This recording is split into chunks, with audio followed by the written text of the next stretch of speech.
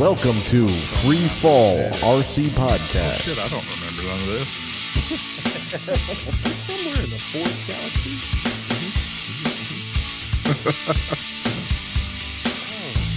Wow. Okay, let's start. All right.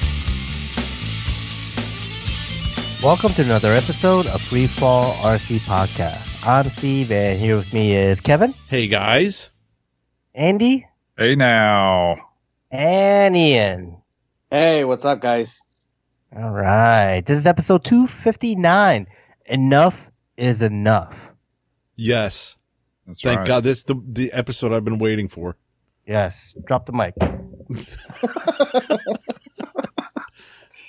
Been waiting for enough is enough. You know what I've been waiting for even more than that? What? The Raw. The Goblin Raw? Yes. Oh, jeez. Oh, did I say Raw? That's right, I did. Sorry. Oh. Oh, boy. All right, let's catch up with everyone's week. Who wants to go first? Not me. I can go first. I did stuff. Yes, All I want to right. hear about this. So, much to everyone's surprise, I finished the Oxy 5 last week. All right. Nice. I don't know why everyone's surprised, but they seem to be. Yeah. I mean, once I start, I can. You hear build that, one Steve like Shaw? a day or two. You owe me you owe me my money. I told you my man Andy will come through before you get yours. Oh, Yeah, I may not start. It may take me a long time to start building a heli, but when I start, I can finish it in a couple of evenings. nice. So, You Andy, know, when did you get this model? I forget. I don't know. Last summer, Okay. last fall. I don't know. Okay. I don't remember when did I get it? I think Back you in the did get it summer, last- I think. Yeah. Yeah. Yeah. Mhm. So, let's see. I finished up the build. I think I had started on it when we recorded last week. Finished it up on probably Thursday. Took my time. Kind of did it slow, but went together really easy. A pretty nice little build. Yeah. Nice. Yeah. Not a lot of parts, right? No, not really. Very simple build. And then I simmed on Friday with the guys for a few minutes, and then I did the setup on the Oxy. Oh, right. So I got it ready to go. I was planning to maiden it Saturday morning, but it was cold and super windy here all day Saturday. Like 33 degrees, and wind was blowing between 10 and 18 miles an hour. I'm like, nope. Yeah. Yeah. Screw that shit. So I did go out Sunday afternoon and put a couple flights on it. I discovered that one of my LiPo batteries was bad, a 5000 6S that I had. I thought, this would be good. I got two batteries, so I can, charge two, fly two, charge two, fly two. Put one on the checker, and it's showing 5 cells. Ah, man. Oh, man. So I got to get rid of this. It's one that had been damaged that I repaired. So I guess it's not surprising that cell eventually went bad. Mm. So these are old packs anyway. So I did order another one of those and ordered some stuff from Shannon over at Only Fine Helis, another set of blades and just a few doodads. So when I get that back, but right now I'm just fly once, then charge the pack, fly again, that kind of Okay. deal. Cool. But I've been able to get 5 or 6 flights over the last 2 or 3 days, just Nice. in between work and stuff. Nice, Yeah. dude. Nice. How'd you set it up? Like the equipment, Yeah, like I've got blade well, size too. actually has 555 Cyclone blades on it right now, just because that's Ooh. what I had. It was either Nice. Cyclones or VTX 557s. Mhm. And I decided for the maiden I'd use the Cyclones just in case I decided to crash it. I didn't want to crash those VTXs. Yeah. Although, yeah. to be honest, these Cyclones are probably more like unicorn blades. So maybe Yeah, I but should say be they're careful rare. with them. Yeah, Yep. True. they are. So it's set up as a 550. I didn't do the Meg stretch or anything. Okay. I've got a X Nova. What do I have here? 4025. Mm-hmm. 1120 kV Lightning motor. Nice. Hobby Wing 120. I got the Mini Expert 3301 MG mini servos. Got a BK 7006 on the tail. It's on an Icon 2. And I got a Genzace pack in it right now. Nice. It's pretty lightweight, actually. And like I've actually never owned a 550, so I wasn't really sure what to compare it to. So I went to figuring out the disc loading a few minutes ago. Okay. I measured the head width and then the blades and the weight. Mine comes in at 7.31 pounds and it has a disc loading of 7.85 ounces per square foot. I was like, okay, well, that tells me absolutely nothing. Yeah, what does that compare to? I went and measured I know the XL Power weighs 11.6 pounds with the canopy. So I went and measured the head on it and the blades. It comes in at 8.51 ounces per square foot.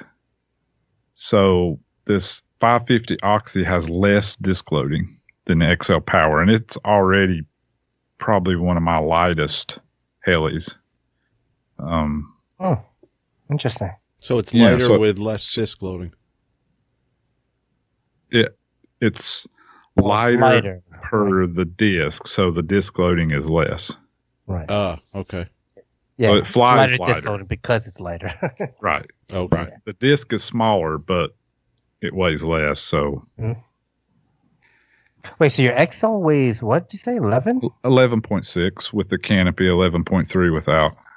And then your Oxy is what? 7. Wow, that's a big difference in the same 7.3. size. Yeah, that's a big difference in the same class heli size. No, it's not the same class. It's the XL's a 700. Oh, you're talking about the 700. Okay, I thought you were talking about the 550 XL. I was like, wow. Yeah, I thought it was a lot. No. I don't have one of those. It's probably lighter, actually, than this one. But when you look at this Oxy 5, it's basically a 600. You know, it's a big 550. The canopy's huge. You're like, it's a big. You know, the XL 550 is a small 550 because it's like a big 500 or 520. 520, yeah. Yeah. So anyway, all that to say, when I was flying it, I was like, holy shit, this thing is way faster than I was expecting. And, you know, I don't know what I was expecting because really I've only flown 700s for like 2 years. I had the 516, and I don't remember it being this fast, to be honest. I mean, it should have been at least as fast or faster, but maybe I just forgot. But when you like move the collective stick, this thing hauls ass. Like, it's gone. Right. It takes no effort to get going like super fast speed run across the sky. I was very surprised. Nice. I actually ended up lowering my rates a little bit on the flip and roll just to get a little more closer to some of the 700s. It's still faster, but just the fact the way it, you know, goes from a standstill to hauling ass is pretty impressive. Like it moves quick. I don't know how to explain it. Yeah. But like I said, this is my first 550. I mean, I've flown a couple other people's, but I've never actually owned this size. So maybe that's just what it is. I have it set up right now on head speeds of 1950, 2050, and 22. And that 2050 actually feels really nice for my normal kind of smooth, slow stuff. And after I kind of got used to it, the 1950 is not bad either. Oh, nice. When I first started, I was like, this feels weird, too slow. But when I kind of got used to it, got a little more, you know, every flight I get a little more used to the, you know, the way it's set up and stuff. I'm like, this is not bad. I mean, I can deal with this. And So yeah, I'm happy with the gearing and stuff. I have it with that. Getting right now, I'm doing like 4-minute flights, but I'm landing with about 30%, 35% still in the battery. So I'm pretty confident I can get 4.5 minutes. That's on a single 6S 5000 and an old pack as well. Yeah, I was going to say, I think I get, I want to say I get 4 to 5 minutes. Yeah. Yeah, I think 4.5, maybe 5 at some of the lower head speeds. I did a flight this evening that was mostly 2050 and mostly in the collective, like a lot, just zipping around wide open. And at 4 minutes, I landed with about 30% left. Oh, wow. So I think I can get 4.5 minutes of a fairly aggressive flight. Probably 5 minutes of just tooling around. We'll see. I always kind of go on the low end until I get a few flights and get a feel for it because I don't want to over discharge the packs. Yeah. Motor was cold. ESC was cold. Battery was warm. Not hot, but warm. Yeah. Which is kind of what I expected. 550s are kind of tough on 6S helis. I mean, 6S packs, you know. Yep. Do you have telemetry on that, Andy? Can you tell what you're of pulling? Course. What kind of amps? Yes. I haven't looked at it. Oh, okay. To be honest. But yes, it's all logged in my Jetty. I could pull it up and tell you the exact amps and the voltage sag and all that good stuff. For some reason, I just haven't thought to look at it. I'm curious what your max amperage draw was for like a flight. Yeah, I need to look. I don't know what it is. I thought you had a 5-something, a 516 or something. Yeah, I had the 516. Oh, okay. Energy, but it's been a long time since I've flown it because I sold it last year, and it was probably a year before that when I really flew it. Like I said, it should have been as fast or faster than this, but maybe I've just forgotten because I've mostly been flying like the Gasser and 700s and stuff, and really haven't flown a whole lot this last year anyway. Right. It surprised me. Few notes about it.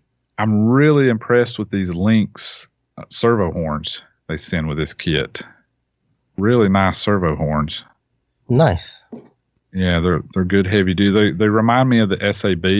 They're maybe not hardly as thick, but they're like half the price. So they're pretty nice. Yeah.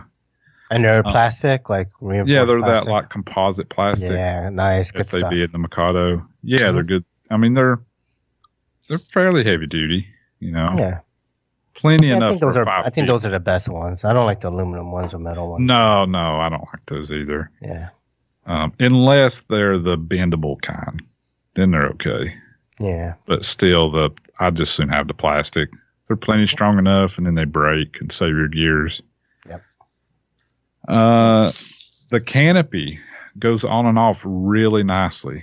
The canopy actually fits really good, which is nice. Awesome. Yeah. I've had a couple helis that, you know, you gotta kind of stretch and finagle to get the mounts, you know, to lock in and stuff. It's like I guess they want it to fit tight, but I'm like, why didn't you drill the holes a 1/4 inch back? Give me a little extra room.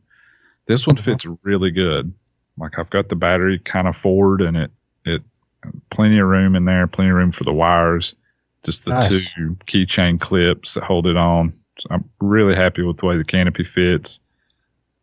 The battery tray, I'm not as impressed with. This wouldn't be, well, I guess it would be more of an issue. Kevin, do you run a strap through the frame and around your battery that you take on and off, or you just have it hooked to the tray?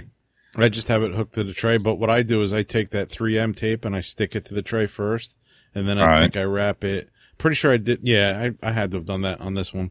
I have 2 of them. Okay, so you're like wrapping something around the tray, plus sticking it to the tray itself. So I guess I could do that. I just use Velcro because I move batteries between helis and stuff, and there's the only place to put straps is at the very front of the tray. So with this 6S, I was able to get it to CG, I have one strap at the very front of the battery and then another strap like 2.5 inches behind that. So, which ends up being about the middle of the pack. Okay. So there's a good bit of pack hanging behind the strap, and no good way to strap it to the tray other than maybe heat shrink or electrical tape or something like that. Because I don't think a Velcro strap would go around there and allow it to lock in. Now, that said, they do put holes in the frame that are made for the battery straps. So I ran a strap through the frame and then goes around the battery, and that, locks, that supports it well. But you got to loosen that strap every time you want to pull the tray in and out. Yeah. Now, where's your battery sitting on the tray? Like, mine fairly far forward. Yeah, mine is right at the front of the handle, like where that opening of the handle is. Yeah, my battery starts right there. About a 1/4 inch behind that, actually. Oh, so yeah, pretty close. In the same spot, roughly. But with just I'm looking at it now, with just the two straps in the front, there's a lot of give in the battery and the tray, like it's flexing. So I feel like you really need to run that strap through the frame and around the battery, around the tray. I mean, it's kind of a good safety anyway. I just don't like to have to take a strap on and off every time. Yeah, I think the primary way the battery's holding to the tray is that 3M tape. But yeah, like I said, Velcro should be the same thing. I'm trying to look at any picture I have. I'll have to show you guys a little. Now, see, I'm looking at a picture that I have, dude. I have 2 straps on it, and one's pretty close to the back, maybe an inch from the back. Okay. Well, I was thinking that would interfere with sliding it in and out because the tray fits so close up to the frame. But I guess I could try one there. If I had that, I think it would be okay. Yeah, I'll send it to you. But anyway, and I remember you talking about feeling like the latch was on the wrong side. I agree with you. Yeah. I'm right-handed. I would like to be able to grab the tray with the right hand and pull the latch with the left hand. Yeah. Yep. But since the latch is on the left side of the heli, if you're standing in front of it, then you have to pull the latch with your right hand, pull the tray with your left. So it's a little bit awkward. I mean, it's not really a big deal, but... Well, the latch is like on the driver's side of the helicopter. Yeah, exactly. Yeah. The left side. Yep. I ended up mounting the flybarless unit under the boom on the boom clamp. I'm not a huge fan of that because every time you loosen the clamp to pull the boom in or out or adjust it, you're moving where your gyro tape is mounted. All right, yeah. Mm-hmm. So it would have been nice if it had a little tray or something there to mount it on instead. I could put it on top, but it didn't really fit that well. Like I said, I was using the Icon, and it won't fit between the frame and the back, so you would have to slide it forward, and then you'd have a big mess of wires there, and I just didn't think it would be good. And I kind of thought the wiring was going to be difficult, but as soon as I decided to put the flybarless unit under the boom, the wiring worked out fantastic. It was super easy. Like, I wired it quicker than maybe any heli I've done. Just run the wires, and they have places for zip ties. Yeah. Stuck them under there. All the wires are up in like underneath there. You can't see them. So it looks really clean. And then I put the receiver up on top. Nice. So yeah, it worked out really well. The wiring was much easier than I anticipated. Yeah, I'm pretty sure my wiring came out halfway decent. And like you said, there's plenty of room. To run the wiring. Yeah, I was impressed. Like when I was looking at it, I was like, this thing is tight. There's nowhere to put, to hide the wires really inside it. But then after I decided to put the flybarless on the bottom, it's like, oh well, shit, I just run them under here and they're like tucked up in that there's a little area, between the belt and the bottom of the frame. The wires are in there and they're all secured and easy peasy. Yeah. Should be easy to, cut a few zip ties and repair stuff or whatever if I have to take them out. One thing that I haven't done yet, because I can't find a good spot to put it, is I haven't put any kind of backup system on yet. That's so funny you mentioned that. Yeah. Are you running anything on yours? No, and I brought it into the garage this weekend to look at that, and I haven't done it yet. I've got the R2, buffer units. Yeah, I have the same one, and I have the larger one. Yeah, that's what I have. And it will fit kind of down on the bottom where the landing gear is mounted, or on one of those back, the lower frame that goes from the back landing gear up to the upper frame. It'll fit there, but it kind of sticks out. It doesn't look very good. So I've been trying to figure out a good spot to put it, and there doesn't appear to be. There's just no room really. Yeah. So I was wondering if you'd come up with a good solution for that. I mean, I can stick it just on the bottom there. It just kind of doesn't look good. I was thinking about putting it in a vise and getting it, squeezing nice it and flat. Nice and flat.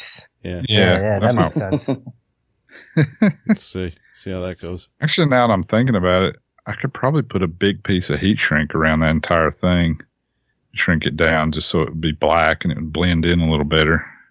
That wouldn't be hard to do. Or paint it black. Paint it black. Yeah. But so far I'm impressed. I mean, the tail holds really well, even at those low head speeds. I've tuned some. It probably needs a little bit of tweaking here and there. I usually don't like to worry about the tail stuff too much till it kind of gets broke in. I feel like you can literally chase your tail if you start screwing with it on when it's fresh. I find that as soon as the mechanics kind of wear in after 5 or 6 flights, everything kind of smooths out anyway. And it's really not bad. I had a little bit of a wag on the first flight. I brought it back inside and I actually sized those ball links that I was telling you about last week that were kind of snug. I sized all them. It's pretty damn smooth now. Nice. And it's 95%. I might tweak a few gains or something, but flies pretty damn good without just stock settings. So I'm happy with it. Awesome, man. Yeah, I freaking learned to love mine, man. Yeah. And it wasn't hard. Wasn't that long.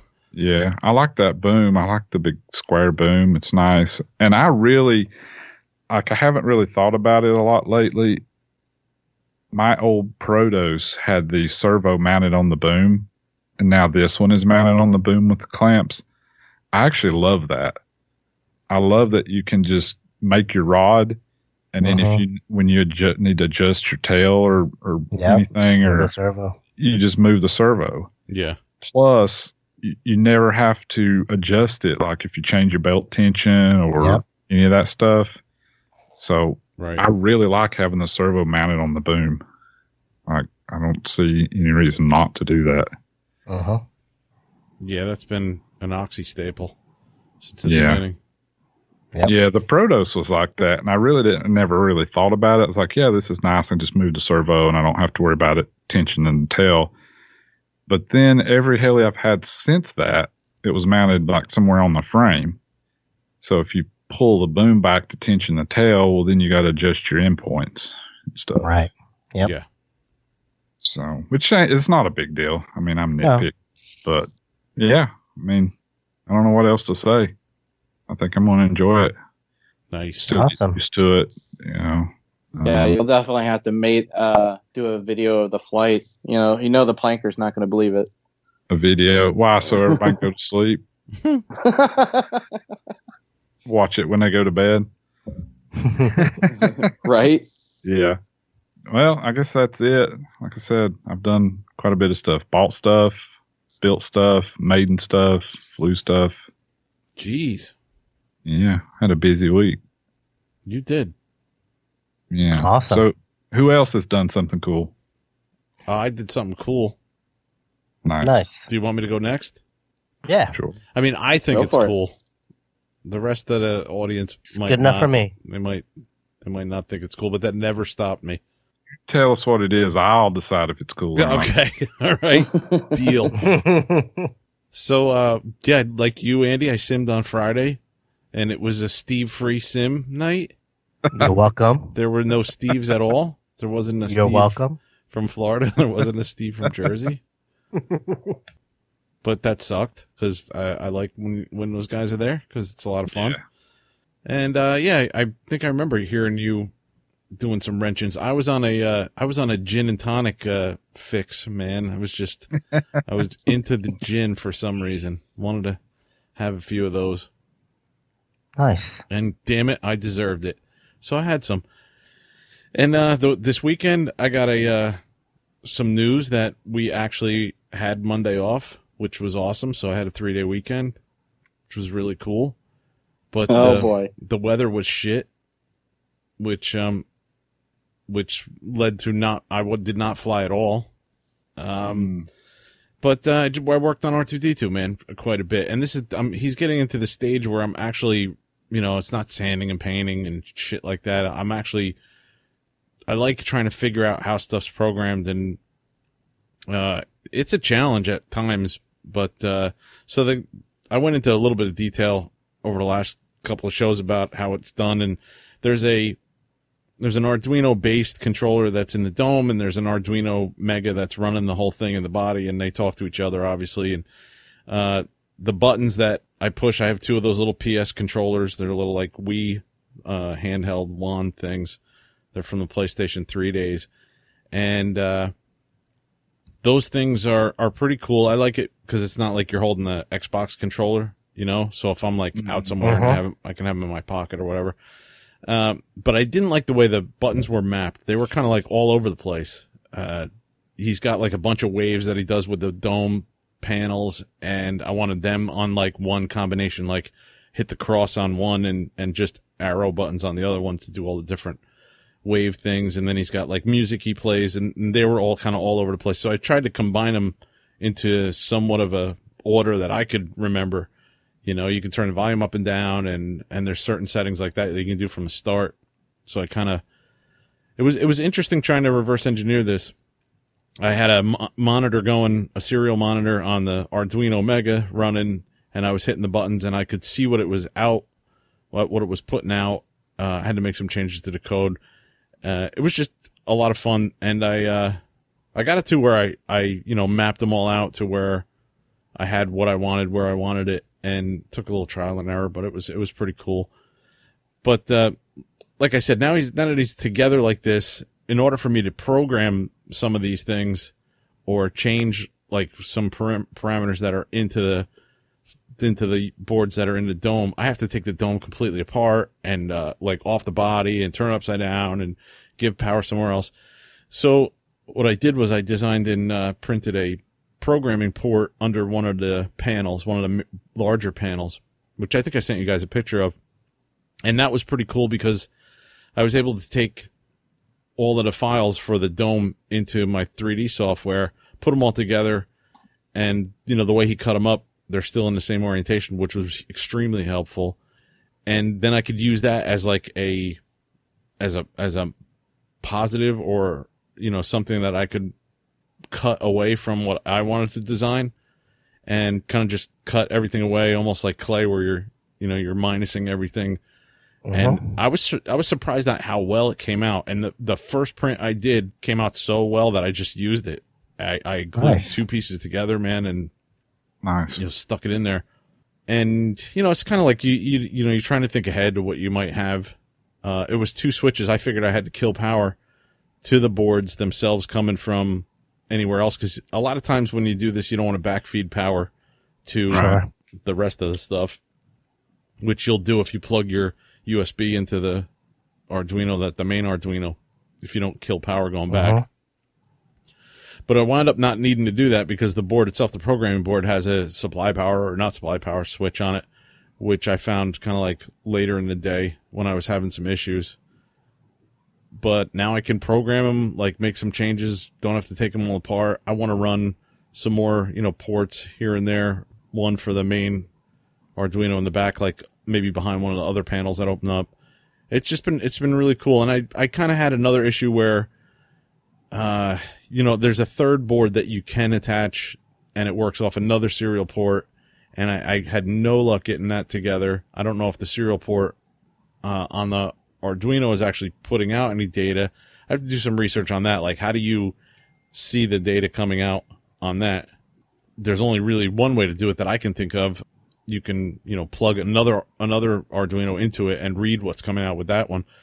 I could try, but what I'm getting at is there's more ways to do what I want to do by using that. I'm guessing that serial output was fine, and I was just having issues with the board that I made because I soldered it all up and everything like that, and it doesn't cost much at all. But what I wound up ordering was a Polo Maestro, and this is a board that can handle 12 servos. Probably the whole body can be run on one board. And what's really cool about these Maestro boards is a lot of the servo speed, direction, and scripts or sequences can be programmed through Windows. So, like, if you want a door to open, a thing to pop out, and a little pincher to go up and down or whatever, that's 3 servos. You can program that sequence in and just tell it to do it. Mm-hmm. So I did some more research on, like, how does the Arduino talk to that, and it's been a really cool project. Like I said last week, it's like learning another language, but it's definitely I don't know, nerd out on some of the shit, and definitely what it is. But it's been cool, and I it's getting more, now that I mapped all the buttons to where I wanted, it's getting to a point where I can drive them around pretty cool, and you're getting your combinations together to make them actually do shit. But can't wait to take him to my nephews to see him, react to it. It should be a lot of fun. And in doing some research, you guys won't believe this, but you can search this on YouTube. In doing my research, I came across a guy, and I don't know what to say about shit like this. Like, the internet's there, and it brings out the best and the worst of us, and there's some people that have a shit ton of time on their hands, and there's some people that are slightly insane, and this might be one of them, because what I came across was a guy who built an entire R2, full size, at a Lego, or he made a wooden frame and then coated it kind of with Lego, but actually took Lego pieces and did the programming for, like, what will go where. And it's like a full size R2 standing next to the other ones. It's in the same dimensions. It's amazing. And the reaction he gets from kids and stuff like that, as he's driving around, it's unbelievable. And I don't believe it. Wow. I don't know how long something like that would have took, man. But it is freaking crazy. He probably does it for a living. I don't know, man. You think that would have took any longer than it took you to print this and do it?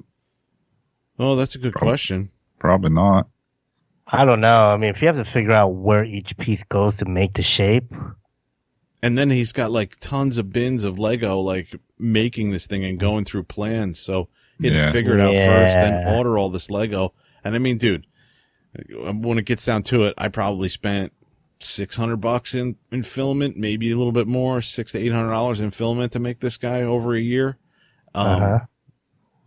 What's the Legos ain't cheap. Lego Millennium Falcon is $300 on its own. I mean, this guy, I don't know. Yeah. Well, okay, so put it this way: you have probably more time in it, but most of your time, the printer's run, you can go do something else. Right. Yeah. That dude had to sit there the entire every minute, put stuff together. Yeah. So that's a different way to look at it. Yeah. And he, and I did have a few problems where, I don't know how it got like this, but the servos all became reversed after I was messing with the Arduino. But luckily enough, this guy had programmed 2 different versions of the servo placement in the dome. So I just had to download the other version, and didn't have to really crack into his, his code base, his heavy code, because he's got a lot of libraries in this one, like, code. So and I didn't start messing with that yet. That when I start messing with that, it's going to be to program, like, custom stuff like that. I want to have like this panel open for whatever, or quicker things, or I don't even know if I'm going to get to that point. Probably not. I want to see how it all works together once I get the other board running in the body, so if you do the scream or whatever, all the panels open up, that kind of stuff. We'll see how it goes, but it's come along really good, man. I'm really having a lot of fun. Sometimes pulling my hair out, but it kind of gives you that whole like rounded experience. You gotta mess with programming, you gotta mess with soldering. There's a lot of soldering, and then it's just down to your imagination. Like, what do you want it to do? Yeah. I gotta work out vodka dispenser or something. Yeah, definitely. And I don't know. I was thinking about something I could give kids, like wrapped candy or something. I don't know. Have it come out or some shit. I don't know. A lot of guys do like cards. They'll dispense cards and stuff. I could shoot Pez. Yeah, shoot Pez. Shoot them right in the eye with it. Yep. I want to do the fire extinguisher. That's the next thing I want to like try and do. Oh yeah, that'd be cool. Which is just the upside down, air cleaner. Yeah, that'll be really cool. Nice. But that's all I've been doing. I wish I could have gotten out and flown, but it was freaking cold and nasty and windy all weekend. Yeah. So who's next? What'd you do, Steve? I did fly on Saturday. Nice. I went to RCHO again. Brought Hunter and Chloe down there. So, oh wow. Yeah. Hunter wanted to hang out with Justin's kid again, JC. So nice. Kind of made a day of it, So they came down.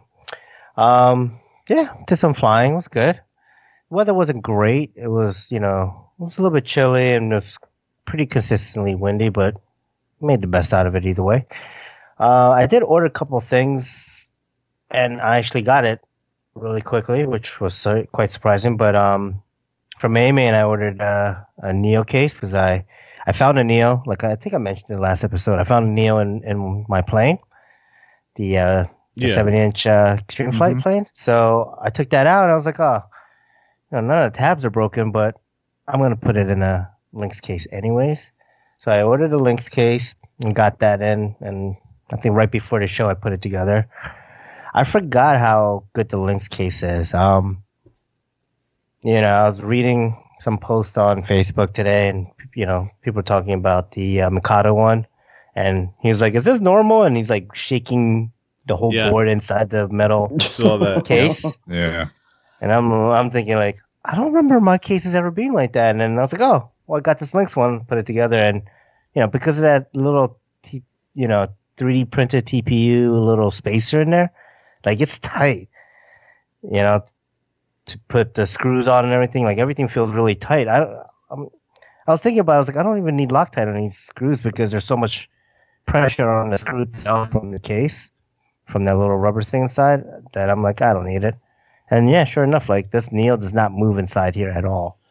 I think you have to realize that if you're asking the question, is this normal? 9 times out of 10, the answer is no. Yeah, right? Yeah. Yeah, if you ask, it's not normal ever. But beyond that, there's a guy selling like this little fuel jug adapter thing. It basically mounts to the top of a gallon fuel tank. And, it has two, I don't know what it's aluminum, and it has like 2 ports, basically, one for fuel line and one for a vent. And it's kind of the same thing I have on my 30% fuel tank. Okay. And, I saw this online. A guy was selling for $10, like says helipros.com on it. It's old school. And I was like, you know what? I want it. I want it as a spare because I've been always forgetting my nitro tank at home. And like, I have a spare hand crank pump in my battery bag. So I was like, oh, I got extra fuel line in there too. I'm like, you know what? All I need is an adapter cap, and I can actually, any gallon I have or quart, whatever that can fit this cap, I can just kind of throw this on there and forget my normal jug. Because I do always carry a quart of 30% with me now. Nice. Ever since I got it, I've always left it in there. So yeah, I was just getting ready to ask you. You got a truck now. Why don't you just put a gallon and leave it in there? I mean, I could. I always end up cleaning out my bed to like, we recently bought a 70-inch TV and we had to carry it, so I took everything out. So I don't really have room that like, I mean, I guess I could put it like under the seat inside the cab. There's some storage under there. But yeah, I never really thought about carrying an extra jug just with me, I was more thinking just your fuel jug. Just leave it in there. Don't take it out. I don't know. I don't like leaving things like that in a car. And I don't know, maybe it's just like I don't know. Every time like the temperature changes, the jug expands and contracts and all this stuff. I don't know. I just felt like when I come home, I unload everything. Yeah. So. Well, I'm lazy. I don't like to load and unload stuff. Yeah. I think once I get that trailer set up for the hobby, like I'll just stay in there all the time. You'll have maybe then you won't be forgetting it. It'll just just hook the trailer. Yeah, if I forget that, I'm forgetting everything else, right? Yeah, that'll solve it. Yeah. But I got that. Came to me like 3 days or 2 days. Everything came super quick. So I guess USPS is finally caught up and not being overrun by the holidays, I guess. Dude, my theory is, I don't know if you want my theory on it. Oh, we do. Do you really? Do, Kevin. Yes. Well, remember back in November when we had an election?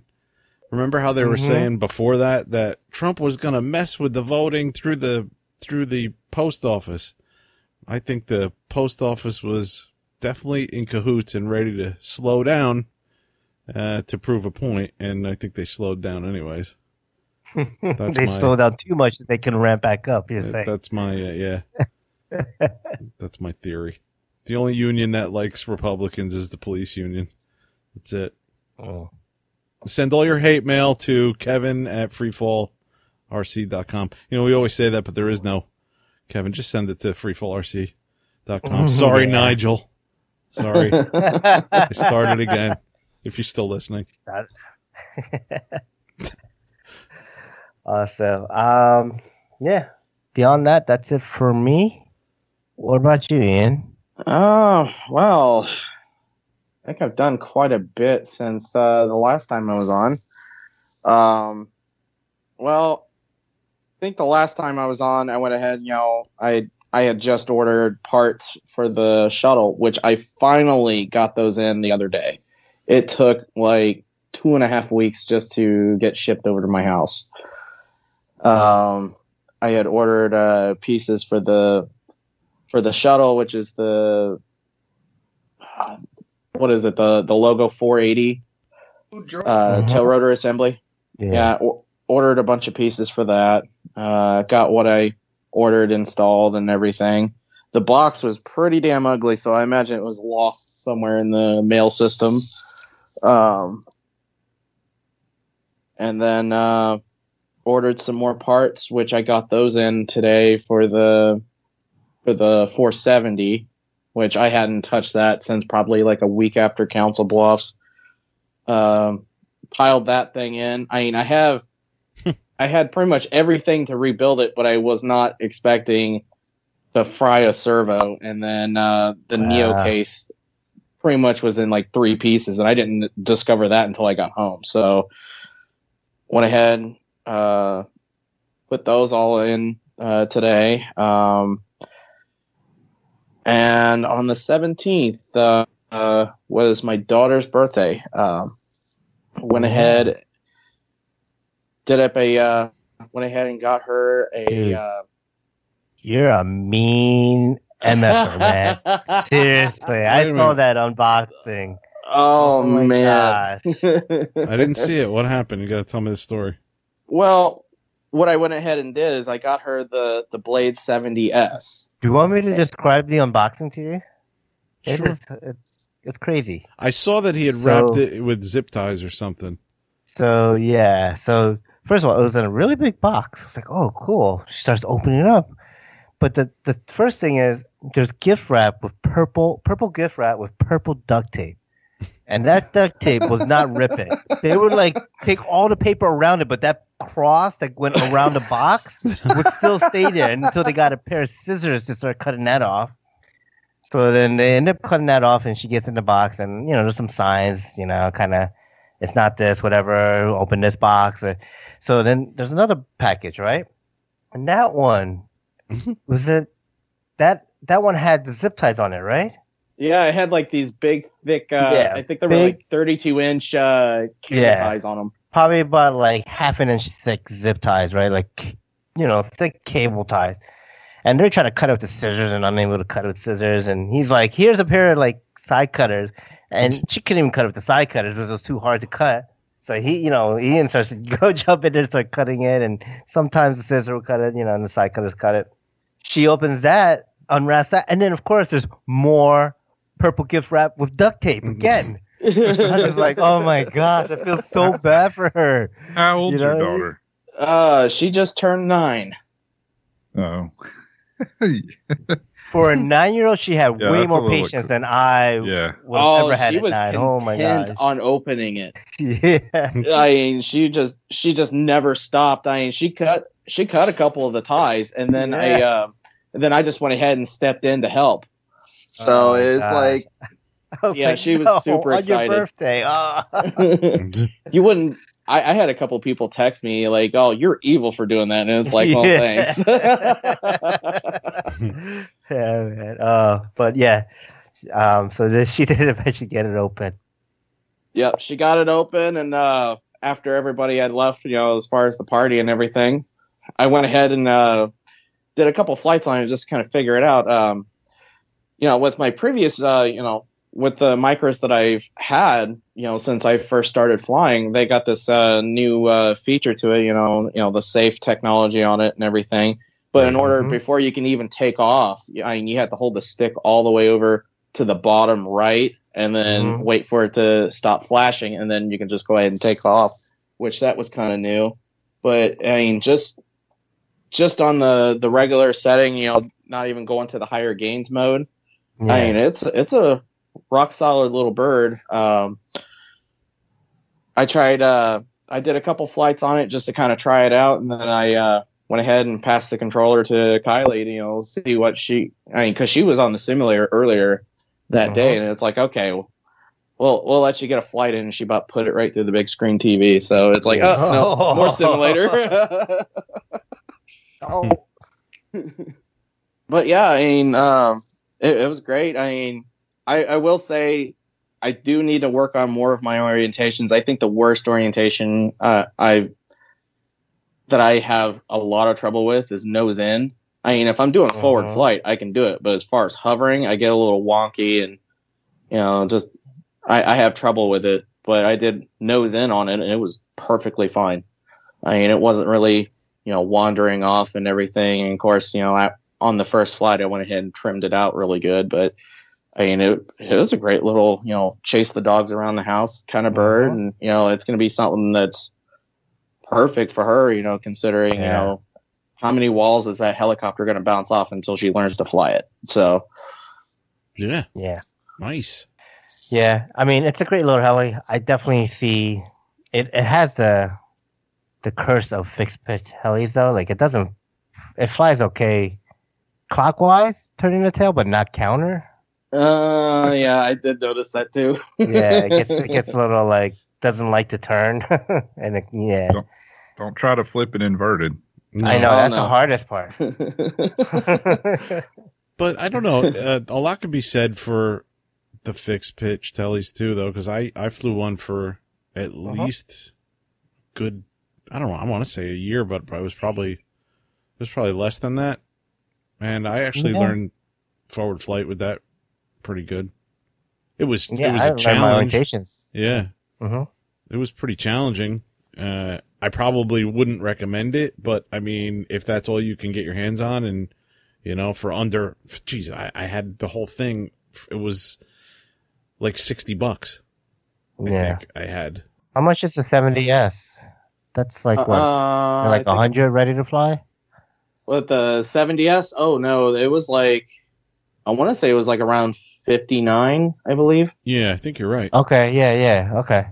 Yeah. Which I figured, go ahead and start her on, the 70S versus, the very first one I got was the CX, the Scout CX. Scout CX, which the controls on that were very confusing. I mean, compared to like, moving up to something a little with more cyclic abilities because all on the same channel.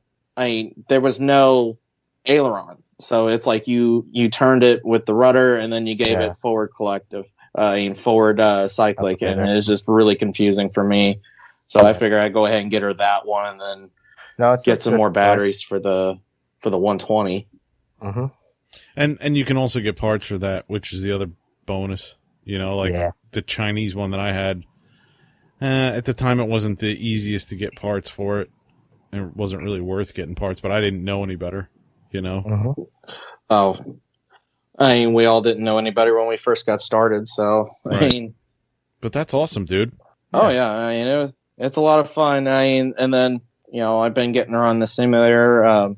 It's like last night she was on the simulator and was having a lot of problems, kind of staying in the area and learning to hover, so I just went ahead and put on, where she's got control of the cyclic, but as far as collective, it just stays in one spot. So I was just trying to get her to hover a lot better. It's like as soon as she she'll hover it like right in the very beginning, and then once she starts going, she's overcorrecting and then overcorrecting and then overcorrecting. So it's like that's a lot of the problems that she's having. So it's like, we'll just give her some time on that.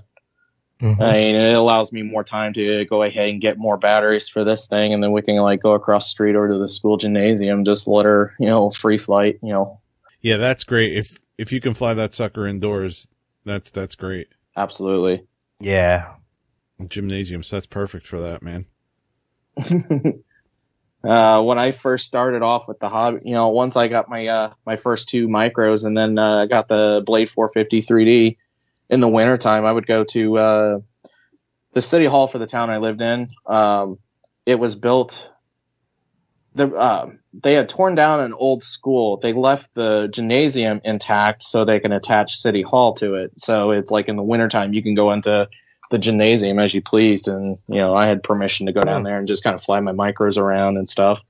They just told me it's like, if anybody shows up, time to go. And it's like, okay.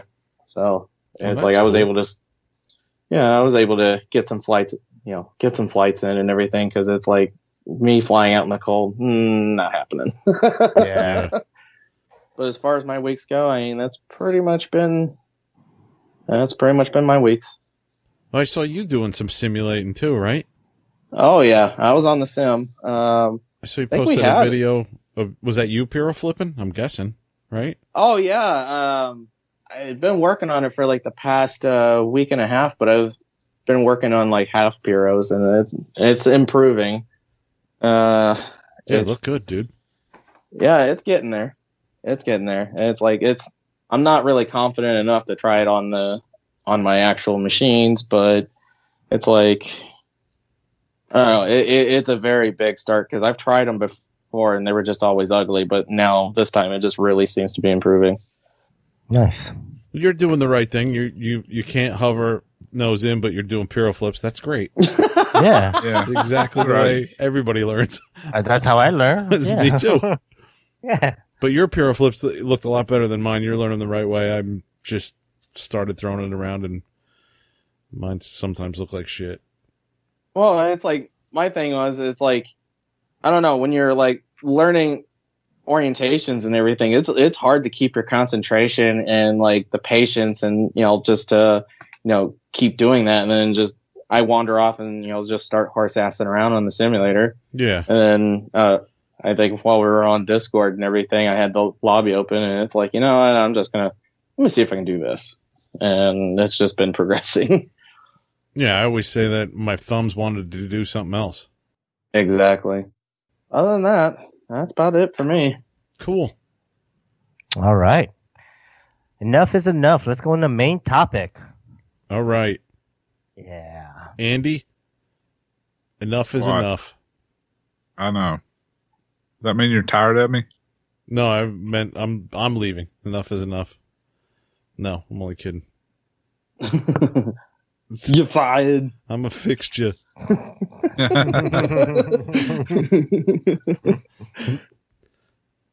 All right. So what are we talking about, huh? When is enough enough? Well, enough is enough. I guess what we mean by this is when you've had a model, it could be plane or helicopter or quad, and you're flying it. It's we kind of talked earlier before the show about whether it's, you just being fed up with it, or if it's actually, the model is not something you should be flying. Yes. Because it's just not a good model in general, or just, it's failing on you. Well, I mean, it could be a perfect model and just you've had extremely bad luck with it. Yeah, I think also it could be like, it doesn't have to be the model. It could just be you, right? Like, right. One of the examples I want to say is like pretty much any FPV quad I've ever bought.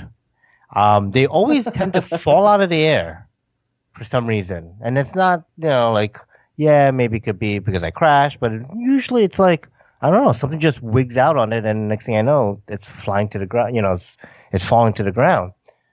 So I kind of was like, I have them. I still have FPV quads, but I don't want to fly it because they just keep on like falling out of the air, and it's not something I'm doing. Now, when I crash a helicopter, I know something I did for the most part, so it's okay. I'll fix it and fly again. But yeah, FPV quads didn't mix well. I have a couple of helis that didn't mix well with me either. Okay. I'll say a couple of these. So the Blade 130X was definitely one, and the Align 250 Pro DFC. The Blade 130X, after the first crash, it never flew. I threw money at it, never flew. Enough was enough. I sold all of it. I couldn't deal with it anymore. Now, is that the one you have a very early YouTube video of you flying out in this field with that? Is that one? Okay. Yeah. I did see that video. There's an Align 250 Pro DFC. I don't think there's any videos because as soon as I take off and went into bank idle up, I was stripped tail gears. I don't know why. I don't know if I put them in wrong or what. I could never get the gears from not stripping. And granted, I probably wasn't the smartest thing to take off on like grass that was too long for a little 250.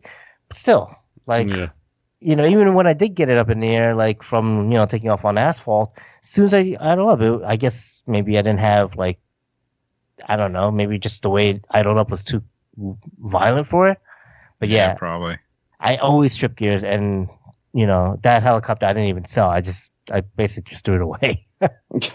Yeah, that was me way back in the day, not knowing shit about the hobby. So those are a couple examples I have. Let's kind of pass it around the room, because I do have more examples, but I don't want to hog all the time. So, well, dude, who else?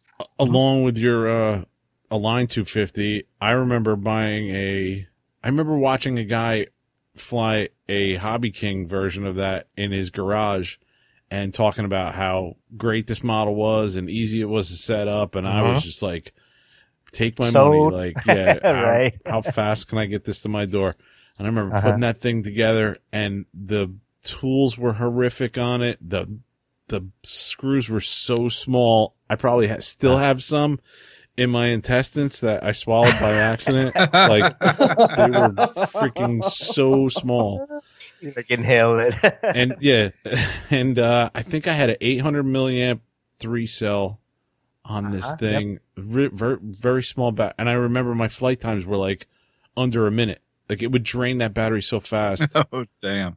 Were you running all the head speeds? I had no idea. I had no idea what I was doing. And I remember that silly press on, like, motor pinion? Yes, motor pinion. Then I tried Loctiting that on, and and it was just, I think I tried to give that to you, and you wouldn't take it. Like, when we first, you were like, bad memories, nightmares. That's how, well, I don't want to say that's how bad it was, but He's it was like, no, I'm good, bro. Because I think you had the DSC, and I think some of the Hobby King parts, would fit and whatever. In fact, I should have taken it, because I think yours was belt driven, and I think that would have saved me. Yeah, I think it was. Because that's the older 250, not the Pro DFC clone. It's more the, I guess, version 2 clone. The fly bar with the belt to tail. Yeah. Yeah. That might have worked actually for me. But yeah. Yeah, that was one, and the other helicopter was the 450 Flybar that I had. It's just so many things were like that was with the gyro that I had on the back. That wasn't, I was flying with my DX6 and a gyro and Yeah. shit. I had the What does Idle Up look like? I don't know. I never hit it. Yep. Yeah, and then when you did it, like went straight into the ground. Went straight in. Like, and then I think I flew that for a year with the tail blades going the wrong direction. Yeah. And it flew good. Just, yeah. That was just like, I kept throwing money at it. It's like, one of those things where you just keep throwing money on it. And like, thinking that would fix it, but no. It's just like, I knew at that point with the T-Rex clone, that was another clone, the 450, that it was just like, I gotta learn to fly planes better and just stick to that. And I was new to planes at that point. And, I was all cocky. I was like 3 months flying planes. I'm like, this shit's easy. How hard can a helicopter be? Yeah. I still remember the first time I met you. We're like, me and Jeff were like, oh, yeah, this guy's Kevin. Yeah, he can fly planes. And then you're flying your Mustang and throw it right into a tree. I was like, shit, I thought he could fly planes. That was my flight test Bloody Wonder. Bloody Wonder, okay. Where I reversed 2 servos on that damn plane, and I reversed one of them, the aileron servos. Servo was going the wrong direction. And I flew it right into a tree. Yeah, and you guys were like, thought you knew what you were doing, dude. Yeah. Because I wound up building Jeff one like the night before, because we were going to do streamer cut and all that stuff. Yeah. Yeah, but I got shit worked out after that. Yeah, you learned. I'm trying to think. I gotta go through the memory file, dude, and think of what plane was like that for me. I know you had a few. FT3D. I built like 3 of them. Could not fly it, that plane. It would always crash on me, and I said, forget it. I'm done with that model. Yep. And mine was the FT22. I did the same thing. I built 3 of those bad boys. And it was just, that was a high alpha plane, and I didn't realize it at the time. Mm-hmm. And I had built my own version of that, like just watching the video, the pre-release video. Yeah, and that flew. And that flew really good. And it was like, I was just guesstimating like on the size of things based on like how big it looked in somebody's hand and like the that little motor mount that they had. Like I based a lot of stuff off of that. Yeah, and that bad boy flew actually really good. That I made 2 of those. But that 22 flew that for a long time. Mm-hmm. FT22, I could never get flying right. And Fred would always yell at me, yeah, because you put a 1400 kV motor on it and didn't have the right battery on it. But I'm like, yeah, but it still should fly. But it would only turn right. I could never get it to turn left, no matter what I did. Because you had the wrong motor on there. Wrong motor on it. Yep. Too much torque, I guess. I don't know. Maybe. My thing was that I hated the plane because every time you try to bank and yank, it would pitch up the nose for some reason for me. Yeah. I couldn't get it to like fly right. I don't know. Maybe the CG was off. I don't know. I didn't know shit back then. I still don't. The very first one that they made, the F-20, was like the early flight, like the first like 6 months of videos they were putting out. They did a profile version. Yeah, it was like stacked home, right? And that friggin' thing flew great. And I flew that one for at least 2 years, man. That was still in one piece. For a long time, I flew that. Those were the ones, and that I can't blame the F-22. It just was like, enough was enough with that one, and I gotta just fly the Spitfire. Flew great. Yeah, and the Mustang did too. I always wanted to go back to the FT3D just to try it out, but it's just, I don't know. Now that you can fly 3D planes better, yeah, right? Yeah. Exactly. I have one of those in the package, like the laser cut kit. Nice. I never built. Nice. I should build it, see if I can fly it. Yeah, right after you build the willy-nillys. I know you just got done with the Oxy 5, so I don't want to push you. One thing at a time. Yes. Yeah. But you're right, Andy. I'd be great to try that out again. It's just like, I don't really, I'm messing around with too many other things. I'm enjoying the hobby so much more just with the helicopters and the people and all that, in that just the people in general. No matter what crowd, Mm-hmm. For sure. All right. What about you guys? Andy or Ian, what do you guys got? I think probably, I think it was like probably it was after my first year in the hobby. I got suckered into a Craigslist ad where I ended up buying a Honeybee King 3, and like it was pretty much 2 of the Blade SRs. Oh my God. Talk about 2 biggest pieces of shit right there. I could not get either one to fly. None of them. So it's like I still have the Honeybee King 3. It's sitting on my shelf, but really I just need to throw it into a combat. I mean, I never could get it to fly, so I think it's either just the only way it's gonna fly is if I throw it. Throw it into the field. Yeah, you know, that Craigslist, man, has hooked me like a fish every now and then too. Yeah. I got how many planes? A couple of nitro planes that I bought. A couple of them. I spent a couple $100 on Craigslist buying planes that have never flown. Yeah. Just never. I haven't flown them yet. Mm-hmm. Yeah. See, Craigslist got me for those 2 helis, and then eBay got me for an Align T-Rex 600 Nitro, and there was not anything that was really worth saving. It's like I had got it set up and everything. The frame on it was pretty damn ugly, and then I think on the 3rd startup, I had just leveled out the swash, everything.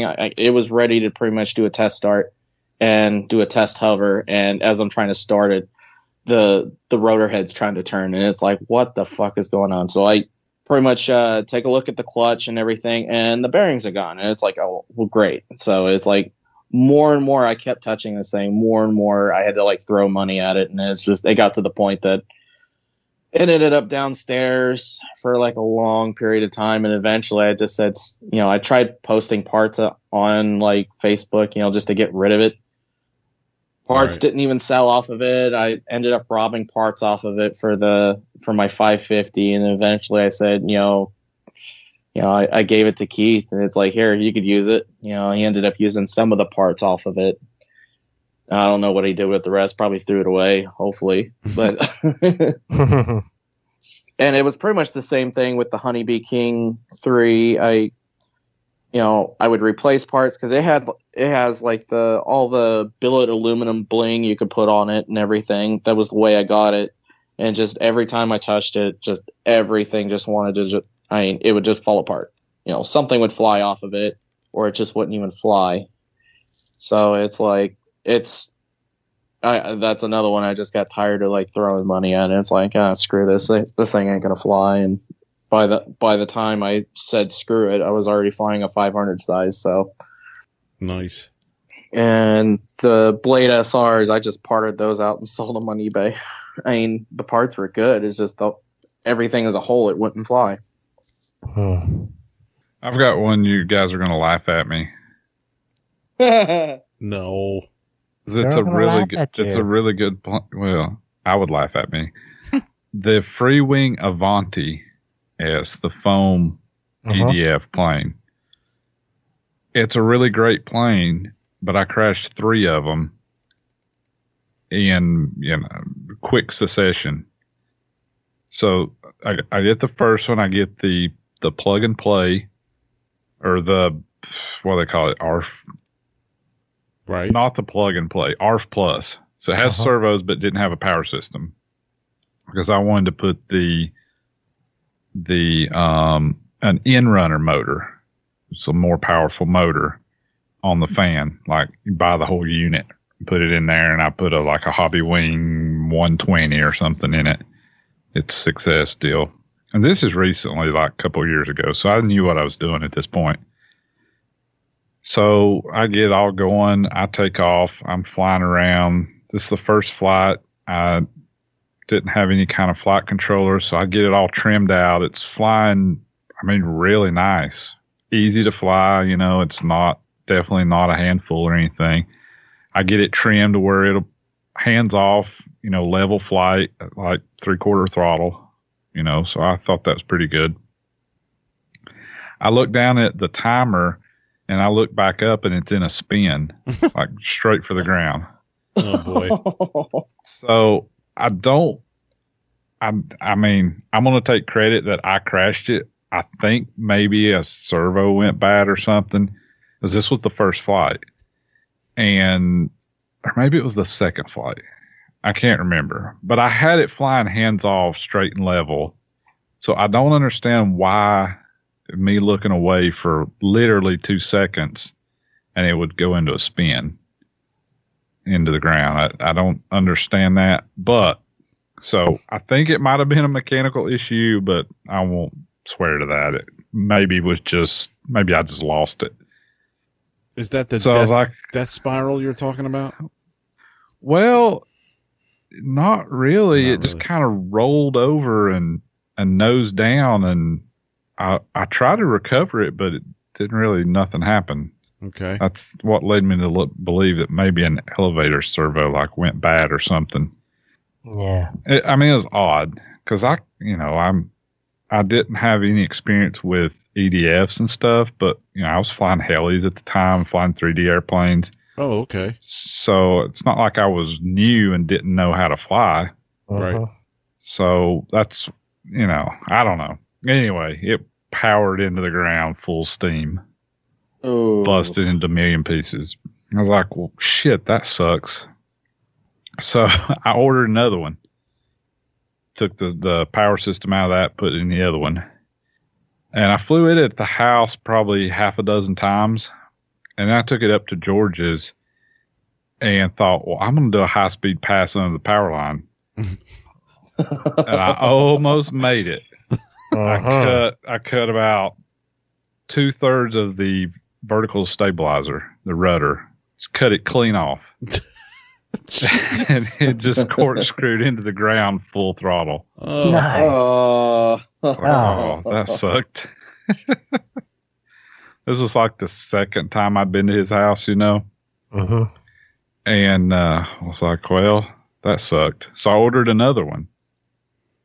And I got a few flights on it, maybe a dozen flights here at the house and stuff, and out at the flying field, at the club field.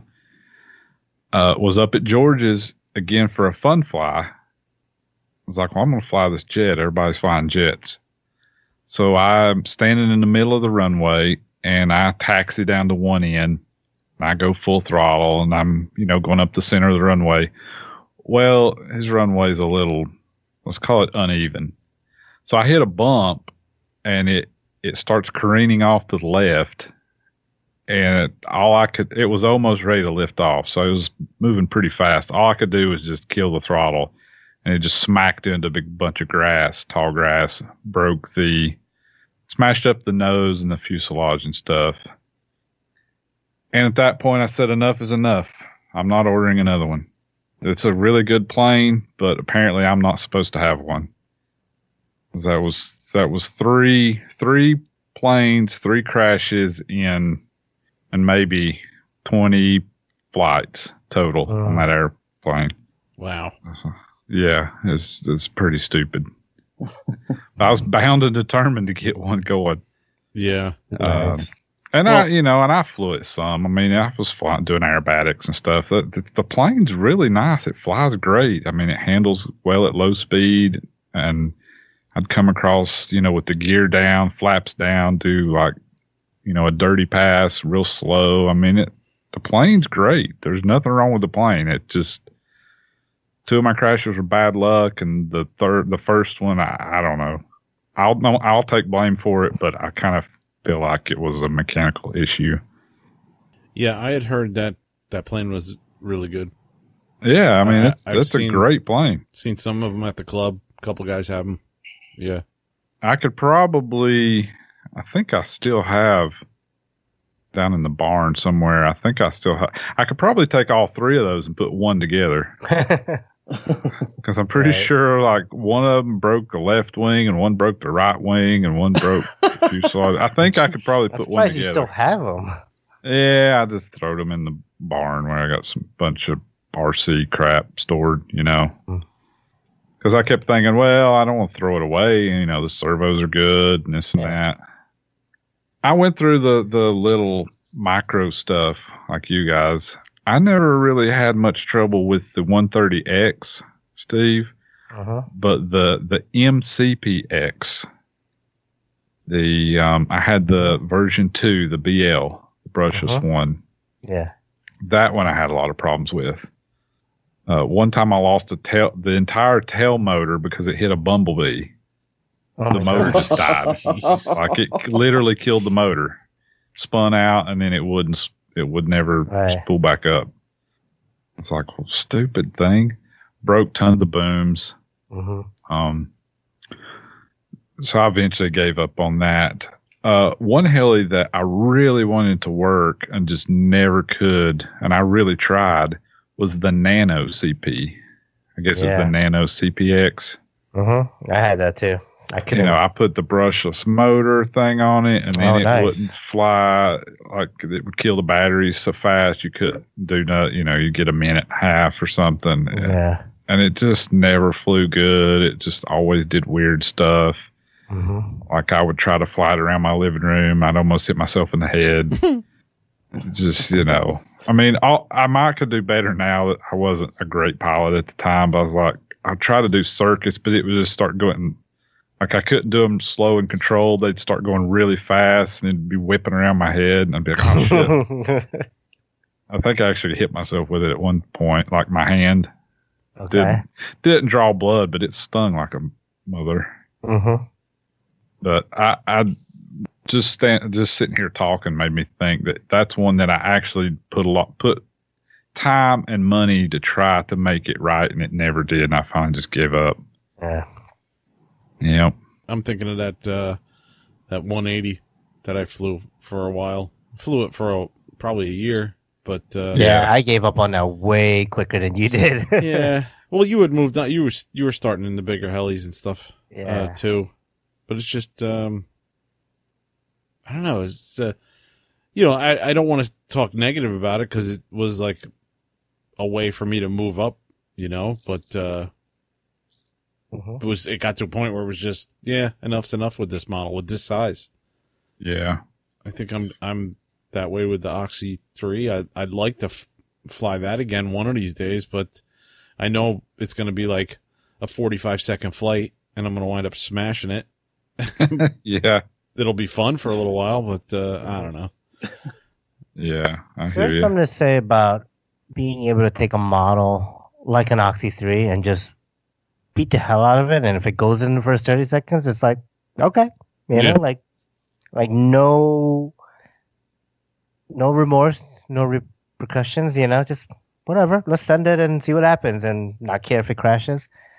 Which has probably been my last 3 flights with that thing. Probably. Yeah. And that was probably the last 3 flights on the same battery pack. You doing that, right? Like crash it, pick it up. It looks fine. Fly it again. No, that probably I flew it and repaired it, and then flew it and repaired it. Mm-hmm. Yeah. I was going to say another plane that I never really jived with was the Green Horizon Sukhoi, Park Zone Sukhoi. I know you've got a couple of them, Kevin, that you like, but I hated that thing. I ended up selling it after probably a dozen flights. It was, I don't know, it was weird. It would tip stall and stuff on approach if you weren't doing just right. It depends what mode you're in too. Yeah, the mode thing was stupid. Yeah. I mean, I guess I could have took that receiver out and put something else in maybe. But it was, I just was like, I don't like this thing. Got rid of it. I had good luck with that, but I also had some issues, especially with that one mode that was the flap switch. If you had your flap switch on. Agility or something. No, but if you had your flap switch on, even though it was disabled in the programming, it would be heading home. It would just keep flying straight. Fly. Yeah. I probably said at least 2 times flying that model. Well, that's it. It's done. And then I remembered, oh shit, the flap switch is on. Shut it off, and then I'm like, all right, I'm good. Well, that was probably the safe, wasn't it, or something? It was something, yeah. Maybe I don't know what it was. Like rescue mode or whatever. I think so. Yeah. Yeah. It was something to level it out. I don't know. I never did jive with it. When that was engaged, it scared the shit out of you because you're like, I can't control it. I got nothing. Right. And then you're like, Oh crap! That's right. I got it on. It wasn't. I sold that, and then shortly after that, found out about the Flex Innovations QQ300. And when I got that, I was like, "Holy shit! This thing is a million times better." Like it does everything the Sukhoi does, but it does it better, and it doesn't do anything weird. And ever since I found out about that turned into my go-to. Because at the time I was looking for like a, 40-inch, 43-inch 3D plane that I could, or a plane that I could 3D, to learn and train. I thought, well, the Sukhoi will do it. Right. But then I was disappointed. Yeah, especially like you had all the modes and stuff, the 3D mode, the agility mode, if you want to practice something and let go to sticks. That was the plan, and after flying it, I crashed it a couple times, like trying to land, and it just like if you got too slow and let a wing tip dip at all, it would just tip stall right in the ground, and it's just weird. That would happen to me, especially because the safe was trying to keep it as far as it could, and then just eventually lose. Right. All it doesn't have enough. Yeah. All right. I have two models here that it's not the model's fault, and per se, it's not really my fault either. I mean, except that I've been crashing it. But I have to say the Oxy 3 and the Black Nitro. And the Oxy 3, this was back when I was flying Oxys a lot. And I would say after after like a dozen, maybe 12 to 18, maybe even 20 crashes, and repairing it, everything seemed wrong about that helicopter. Like, half the bolt holes were like reamed out a bit more just because of it being taken apart and put back together so much. Half the bolts were stripped, so that was annoying because I had to use the 1.65 on everything. To the point where, I basically retired that model, and if I wanted to fly it again, I just bought another one. Yeah. The Black Nitro was a little bit different, and it was more to do with not the model, but with my laziness. And so I had the Black Nitro, it was flying good. I crashed it one weekend. It wasn't that bad. It was like blades and I think a tail fin. And then the next time I crashed it, it was a little bit worse. And, that was kind of like, okay, I had to do the tail boom and a couple other things. And then the third time, so the third consecutive week, it was at the Chill Out, and Neil ended up crashing it. And at that point, it's definitely fixable. I still have the airframe sitting in the garage, and I look at it and I'm like, oh, I can fix this and make another Nitro. But just after crashing that frequently and having to repair it 2 weekends in a row, I didn't feel like dealing with it. I was just like, I'm just going to buy a new one. Because everyone knows building a new kit is way better than repairing a helicopter. So much better. Right? Everything is nice and new, and all the bags are like, all the parts are there for that single step, so you just build it. It's not like, you take all these bolts on, there's, is it the 220, is it this one? Is it that one? Some of them are bent, possibly. Yeah. Right, bent, or just like, I mean, in my case, they're like covered in like Loctite, so I have to clean all of them off too, so it just comes to a point where it's just like, the helicopter's definitely repairable, but do I want to repair it? No, I'd rather buy a new kit and just build a new one. And not to sound superstitious, but sure, you're like 3 crashes in 3 weeks. This thing's cursed. Start over. And I never thought it was cursed. I just really didn't want to deal with rebuilding a helicopter at that moment. It was during the winter time, so it's not like I'm like, I got a fun fly the next day to go to or anything. So it's just, I'm like, you know what? I can order another one. Let me order and keep my sanity a little bit in check. Yeah. Because it's funny, because that M2, I've crashed that thing way more than anything in like the first 7 flights, and I'm just like, whatever. Let's fly it again. So that model hasn't gotten there yet, I guess. Different because it's, $5 and probably 20 minutes to get it back together. It's not like they're all pretty minor. Mm-hmm. And it's different once you get it in your head that it's cursed. Then it's going to be like, well, it's cursed. Of course it crashed again. I guess, if you believe in that. If you believe in that. Yep. Yeah. But how about you guys? Do you guys have any models that you just kind of got tired, like that were perfectly good models, but just got tired of rebuilding?